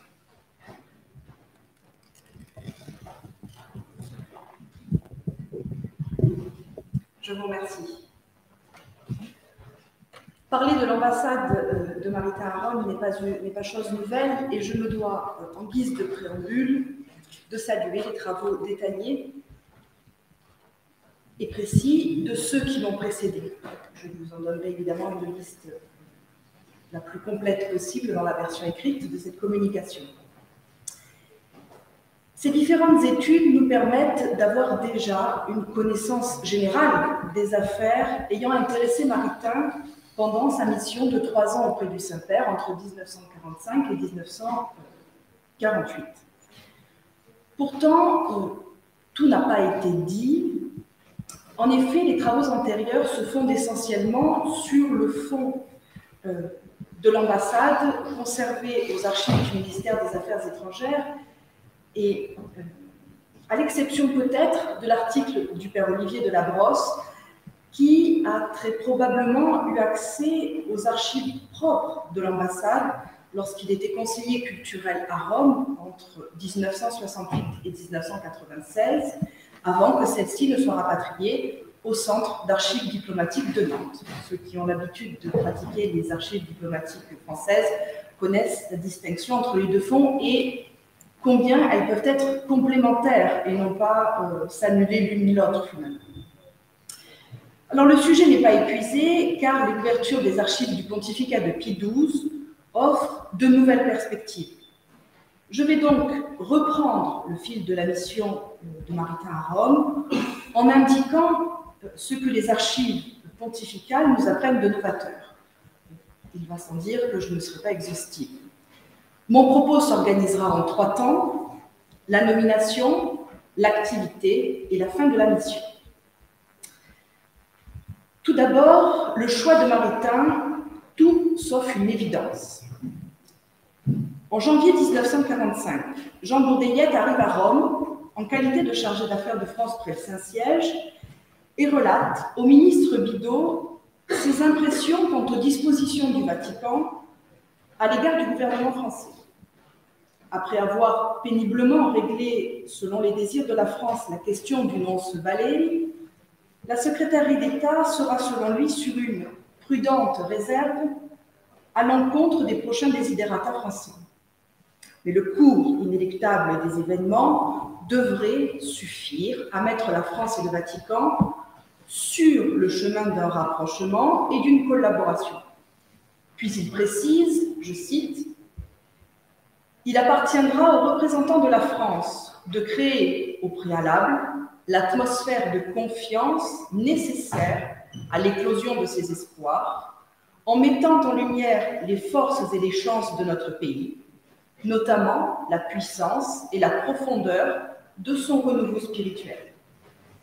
La personnalité de ce nouvel ambassadeur jouera dans ces conditions un grand rôle. » Bien que Bourdellette ne cite pas son nom, il est acté à la date où il écrit que l'ambassade revient à Jacques Maritain. Rien pourtant ne prédestinait le philosophe à une telle mission. Bloqué, on vient de le dire, aux États-Unis en 1940, il reste néanmoins très actif, entreprise de position contre le totalitarisme, écriture et enseignement. En 1942 déjà, De Gaulle avait souhaité s'attacher le soutien du philosophe, proposition que ce dernier avait déclinée. En juillet 1944, De Gaulle se rend à New York, où il a l'occasion de rencontrer en personne Maritain. Le général œuvre alors pour consolider la légitimité du gouvernement provisoire. Et parmi les nombreuses actions qu'il doit accomplir en ce sens, il y a celle d'accréditer un ambassadeur auprès du Saint-Siège, qui est alors représenté par un simple délégué depuis août 1944, en la personne précisément d'Hubert Guérin. Cette nomination revêt pour De Gaulle d'une importance particulière, et il a le soin de s'en charger lui-même, en proposant à Maritain de représenter la France auprès du souverain pontife. On sait combien le philosophe est tourmenté par cette sollicitation et que tout le pousse à la refuser. Michel Fourcade le rappelait hier, on l'a déjà évoqué depuis ce matin, tout le poussait à le refuser, sauf son sens du devoir. Alors qu'il est allé à Paris, à la fin de l'année 1944, pour discuter avec Bidault et avec le général du sens de ce qui est alors son éventuelle mission à venir,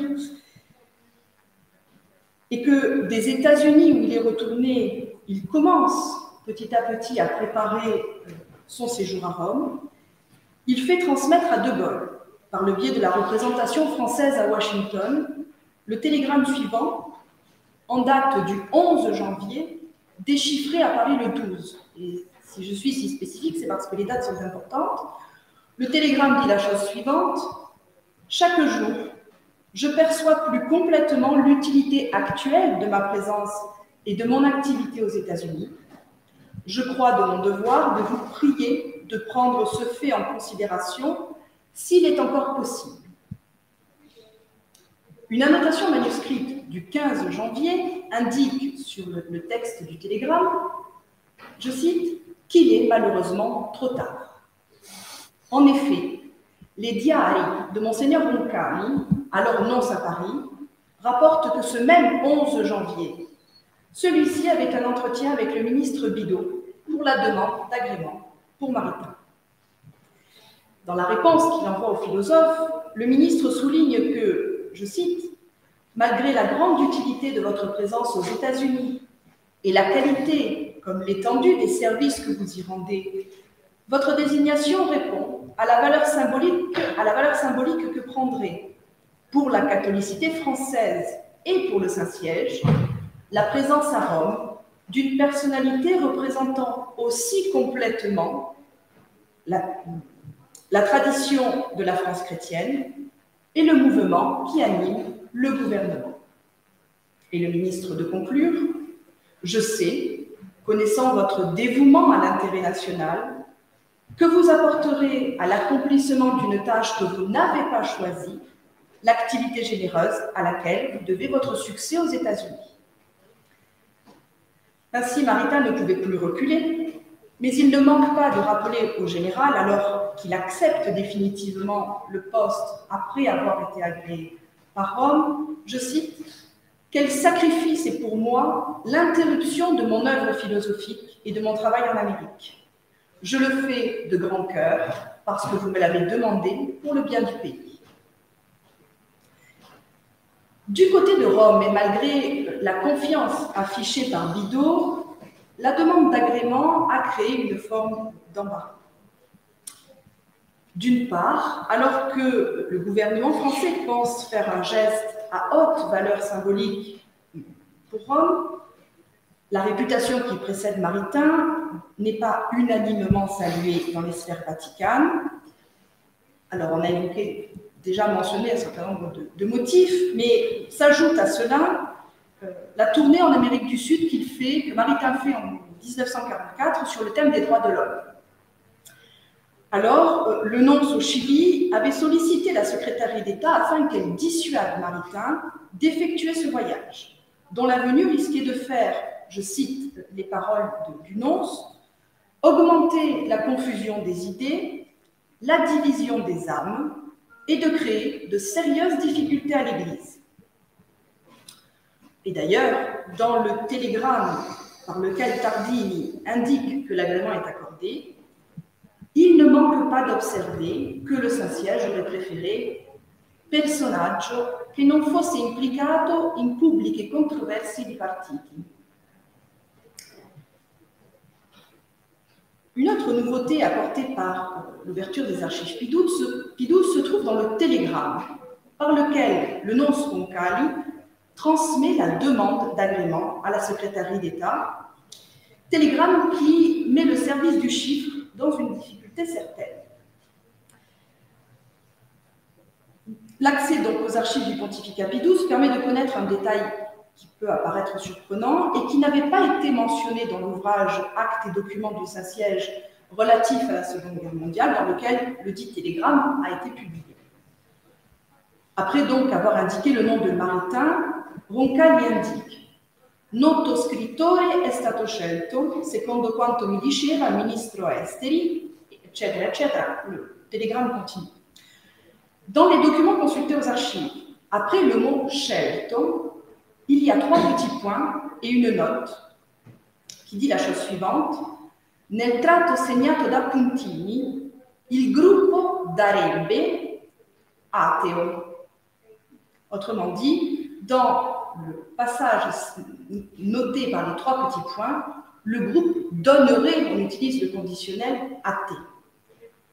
Vous comprenez l'embarras du chiffre pour avoir affublé Maritain d'un tel adjectif. L'autre aspect problématique est que le Saint-Siège aurait préféré un diplomate de carrière. Le nonce se fait l'écho de cette préférence à Paris lors d'un entretien avec De Gaulle fin janvier 1945.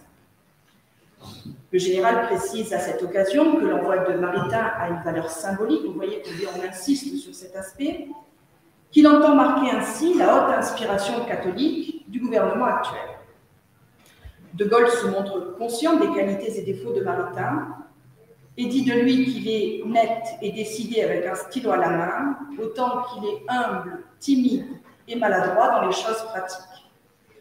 De Gaulle dit à Roncal qu'il entend substituer Maritain dans quelques mois, lorsque la situation politique sera plus stable, afin de le remplacer par une figure plus expérimentée sur le plan diplomatique.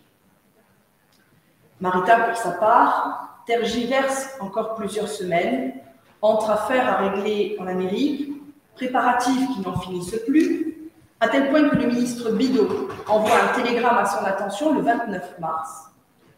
« Je vous prie de venir de toute urgence, tout nouveau délai étant préjudiciable aux intérêts de votre mission. » Le 20 avril, Maritain prend enfin la direction de l'ambassade en qualité d'ambassadeur extraordinaire et plénipotentiaire. Voyons maintenant l'ambassade de Maritain. Alors évidemment, il y aurait beaucoup à dire sur les affaires ayant intéressé Maritain pendant sa mission à Rome. Et il n'est pas question ici d'en dresser un catalogue stérile. Nombre d'entre elles sont bien connues grâce aux travaux antérieurs. Quelques illustrations. Le renouvellement de l'épiscopat après la guerre pour évincer les éléments qui se seraient trop impliqués avec le régime de Vichy. Le consistoire cardinaliste de 1946 pour rendre à la présence française au sein du Sacré Collège son lustre d'antan, ou encore, ça a été déjà mentionné, la réflexion de Maritain sur la révision des accords du Latran, profitant de l'élaboration du traité de paix avec l'Italie pour internationaliser les garanties du statut du Saint-Siège. J'ai décidé ici de me consacrer à toute autre chose, à la lumière de ce que les archives apostoliques récemment ouvertes nous offrent de novateur. Un nouvel angle d'étude de l'activité de l'ambassade Maritain nous est offert par le fonds de l'archivio de la Commissione Soccorsi, conservé aux archives apostoliques.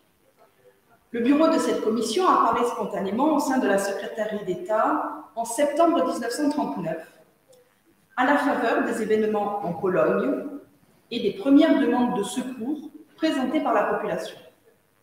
Le bureau s'est graduellement structuré avec l'élargissement du conflit et l'accroissement exponentiel des nécessités. L'activité de la commission a progressivement évolué, suivant les différentes phases du conflit et de sa résolution. Lorsque Maritain arrive à Rome, la commission est aux prises avec les difficultés propres à la fin d'un conflit. Rapatriement des blessés, échange de prisonniers, assistance aux réfugiés, etc.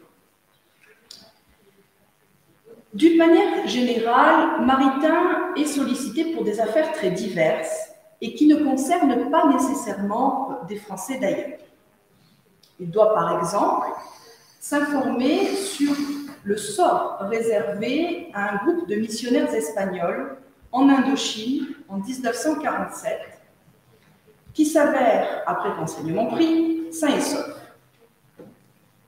On trouve également un dossier concernant l'ancien ambassadeur d'Allemagne près le Saint-Siège, von Weizsäcker. C'est une affaire qui d'ailleurs est mentionnée dans l'article d'Olivier de la Brosse.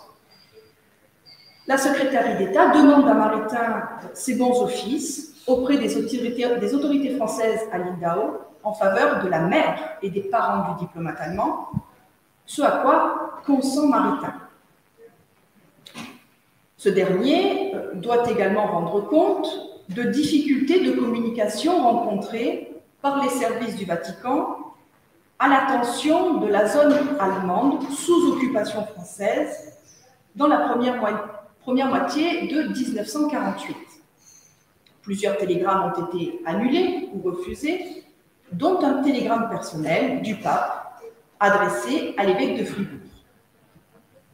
Il y a également des affaires plus personnelles, comme la requête envoyée au pape par une fiancée qui demande secours, son fiancé donc, qui appartenait à la milice française, désormais sous le joug des autorités françaises et emprisonnée à Milan. Parfois aussi, Maritain est le relais de demande de secours.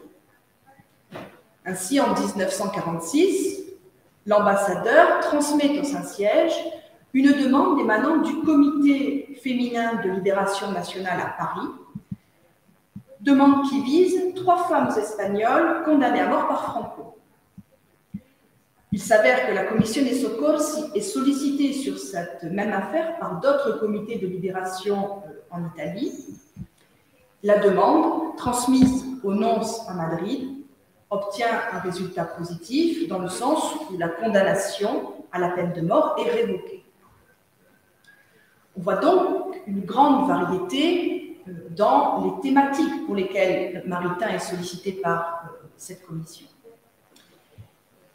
Alors, je vais voir plus en détail une question d'une toute autre nature encore, sur laquelle l'attention de Maritain est appelée 1 mois seulement après la présentation de ses lettres de créance. La secrétaire d'État sollicite l'ambassadeur à propos d'un projet des autorités françaises de réunir dans un cimetière unique à Rome les dépouilles des soldats de l'armée française, chrétiens et musulmans, morts en combattant aux environs de Rome au cours de la campagne de 1944. La secrétaire d'État s'inquiète que ce projet prévoit, je cite, « l'érection d'un édifice pour le culte islamique ». Puis elle formule sa demande.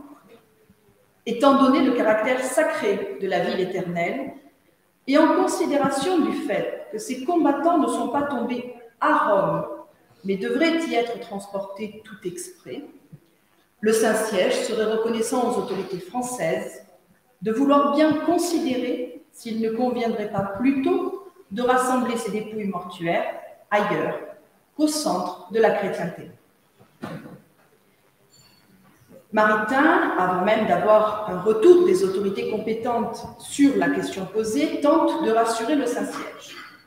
Il indique que les promoteurs du projet souhaitent que le cimetière devienne un véritable lieu de pèlerinage et que les soldats morts pour libérer la ville éternelle, écrit-il, reposent, pour ainsi dire, à l'ombre même du Vatican et du souverain pontife.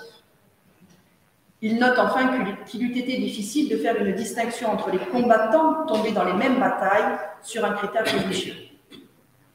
Par une dépêche du 4 juillet, Maritain est en mesure de rassurer le Saint-Siège en confirmant qu'il ne s'agit pas de construire un édifice destiné au culte islamique, mais un simple monument aux morts.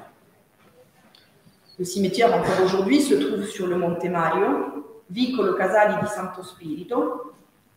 On y trouve plus de 1700 stèles, certaines marquées de la croix romaine, d'autres du croissant musulman, et quelques-unes sans signe distinctif. Voyons maintenant un ambassadeur rendu à la philosophie. Déjà à l'été 1947, Maritain commence à évoquer son départ de Rome. Il se confie à Bidault, précisant qu'il pense avoir atteint les objectifs essentiels qui lui avaient été fixés au moment de sa nomination. En décembre de la même année, ça a été évoqué, alors qu'il passe par New York, il rencontre Willis Dodds, qui préside l'université de Princeton, qui lui propose une chaire de philosophie en qualité de professeur permanent dès la fin de sa mission. Il n'en servait pas autant à Maritain pour se convaincre qu'il avait respecté l'engagement pris auprès du général de Gaulle et qu'il pouvait demander à être libéré de son activité diplomatique. Ainsi, dès le mois de janvier 1948, après avoir formulé officiellement sa volonté, il écrit au général pour lui rappeler l'importance de son renoncement, et là on voit bien le rappel avec le télégramme qu'il lui avait envoyé au début de sa mission, l'importance donc de son renoncement pendant 3 années, et qu'il se prépare désormais à quitter Rome, le sens du devoir accompli. Le 1er mai, Bidault lui adresse un télégramme pour le remercier. Au moment où vous quittez de votre seule volonté l'ambassade que vous avez honorée, je tiens à vous exprimer, au nom du gouvernement et en mon nom personnel, l'expression mêlée de regret pour un si prompt départ, de notre commune et très profonde gratitude. Le 4 juin, il remet ses lettres de rappel à Pie XII et dans la foulée, il fait transmettre au ministère son rapport de fin de mission, dont on trouve donc copie aux archives à Strasbourg. Ce rapport appellerait de nombreuses remarques. Je me contente ici de relever 2 passages. On sait que Maritain, pendant sa mission, s'est intéressé aux garanties internationales entourant le statut du Saint-Siège. Il remarque sur ce point que, je cite, « Une des conséquences de l'exténuation du pouvoir temporel due aux accords du Latran a été d'accroître considérablement l'importance revêtue par le corps diplomatique aux yeux de la papauté, qui voit dans la couronne d'ambassadeurs et de ministres dont elle est entourée un témoignage irremplaçable de la reconnaissance de sa souveraineté. » En réalité, ce mouvement est antérieur aux accords de 1929 et remonte à la fin du XIXe siècle. On constate alors effectivement que les États prêtent assez peu de cas à la souveraineté temporelle effective du Saint-Siège pour exercer leur droit de légation et que, pour leur part, les papes successifs, et en cela Pie XII se place effectivement dans ce mouvement, les papes successifs œuvrent pour élargir la toile de leur réseau diplomatique. L'autre passage est relatif aux différentes personnalités qui entourent le pape.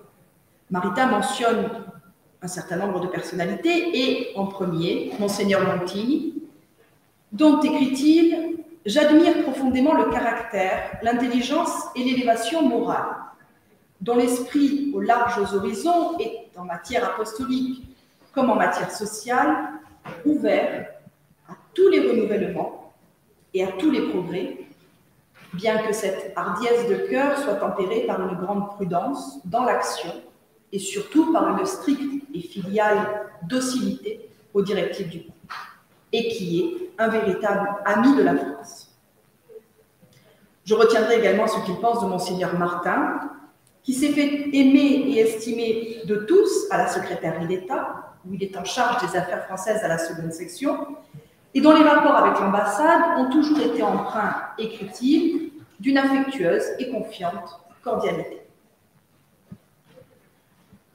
Une fois de plus, de l'autre côté de l'enceinte vaticane, les archives du pontificat pachelien témoignent d'un certain embarras.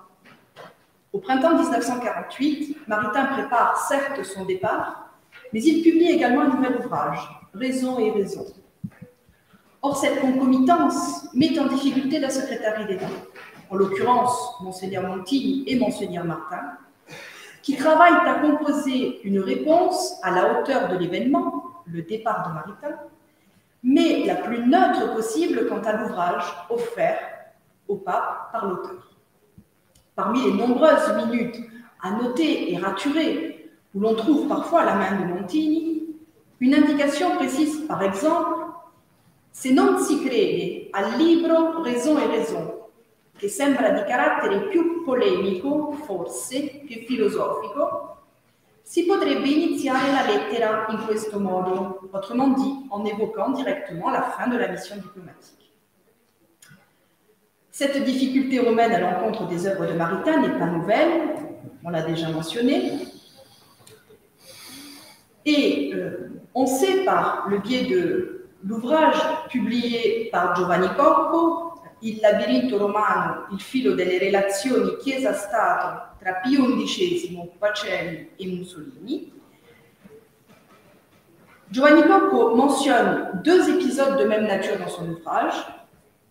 Lorsqu'en 1937, Maritain envoie à Pacelli, alors secrétaire d'État, son volume Humanisme intégral, ce dernier transmet l'ouvrage à Montini pour s'assurer que le livre mérite bien des éloges. Cocco relate qu'il en résulte une réponse bienveillante mais vague. En 1938, c'est le volume Questions de conscience qui est remis en hommage à Pie XI. Si le pape accueille favorablement l'ouvrage, Montini suggère une réponse très aimable dans la forme et très réservée dans son contenu. On comprend de la sorte combien le Saint-Siège reste très prudent à l'égard des idées développées par Maritain dans ses ouvrages et surtout qu'une connaissance plus personnelle de l'homme à la faveur de cette ambassade triennale n'a pas changé radicalement cette prudence à son encontre, comme en témoignent les tergiversations sur raison et raison. Pour conclure, je reviendrai sur un document qui me paraît intéressant pour saisir, en tout cas, l'un des aspects, l'un des signes laissés par Maritain le temps de son ambassade et qui fait écho avec le début de cette communication.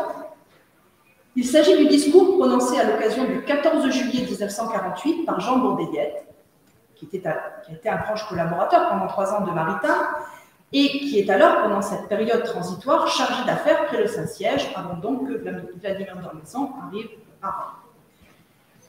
J'en reprendrai ici quelques passages.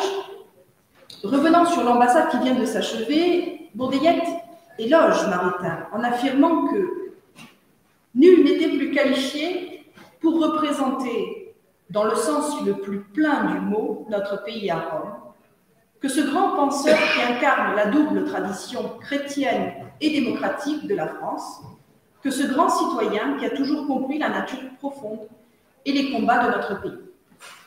Le chargé d'affaires continue. Son ambassade ne fut pas une ambassade révolutionnaire. Son action fut discrète, prudente, continue. Les problèmes qui se posaient après la libération ont été heureusement résolus et les malentendus dissipés. Une atmosphère de confiance et d'amitié a été créée.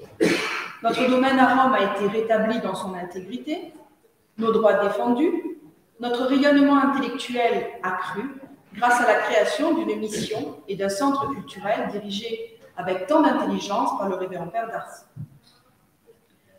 Il n'était pas indifférent que la France fut représentée ici auprès du successeur de Pierre par un homme qui attirait à son pays respect et amour, qui gagnait partout, et puis-je le dire, au Vatican même, les plus précieuses et hautes sympathies. Nous savons que cette dernière affirmation, sans devoir être démentie, doit être relativisée et les archives du pontificat de Pie XII nous en donnent une énième confirmation. Je vous remercie.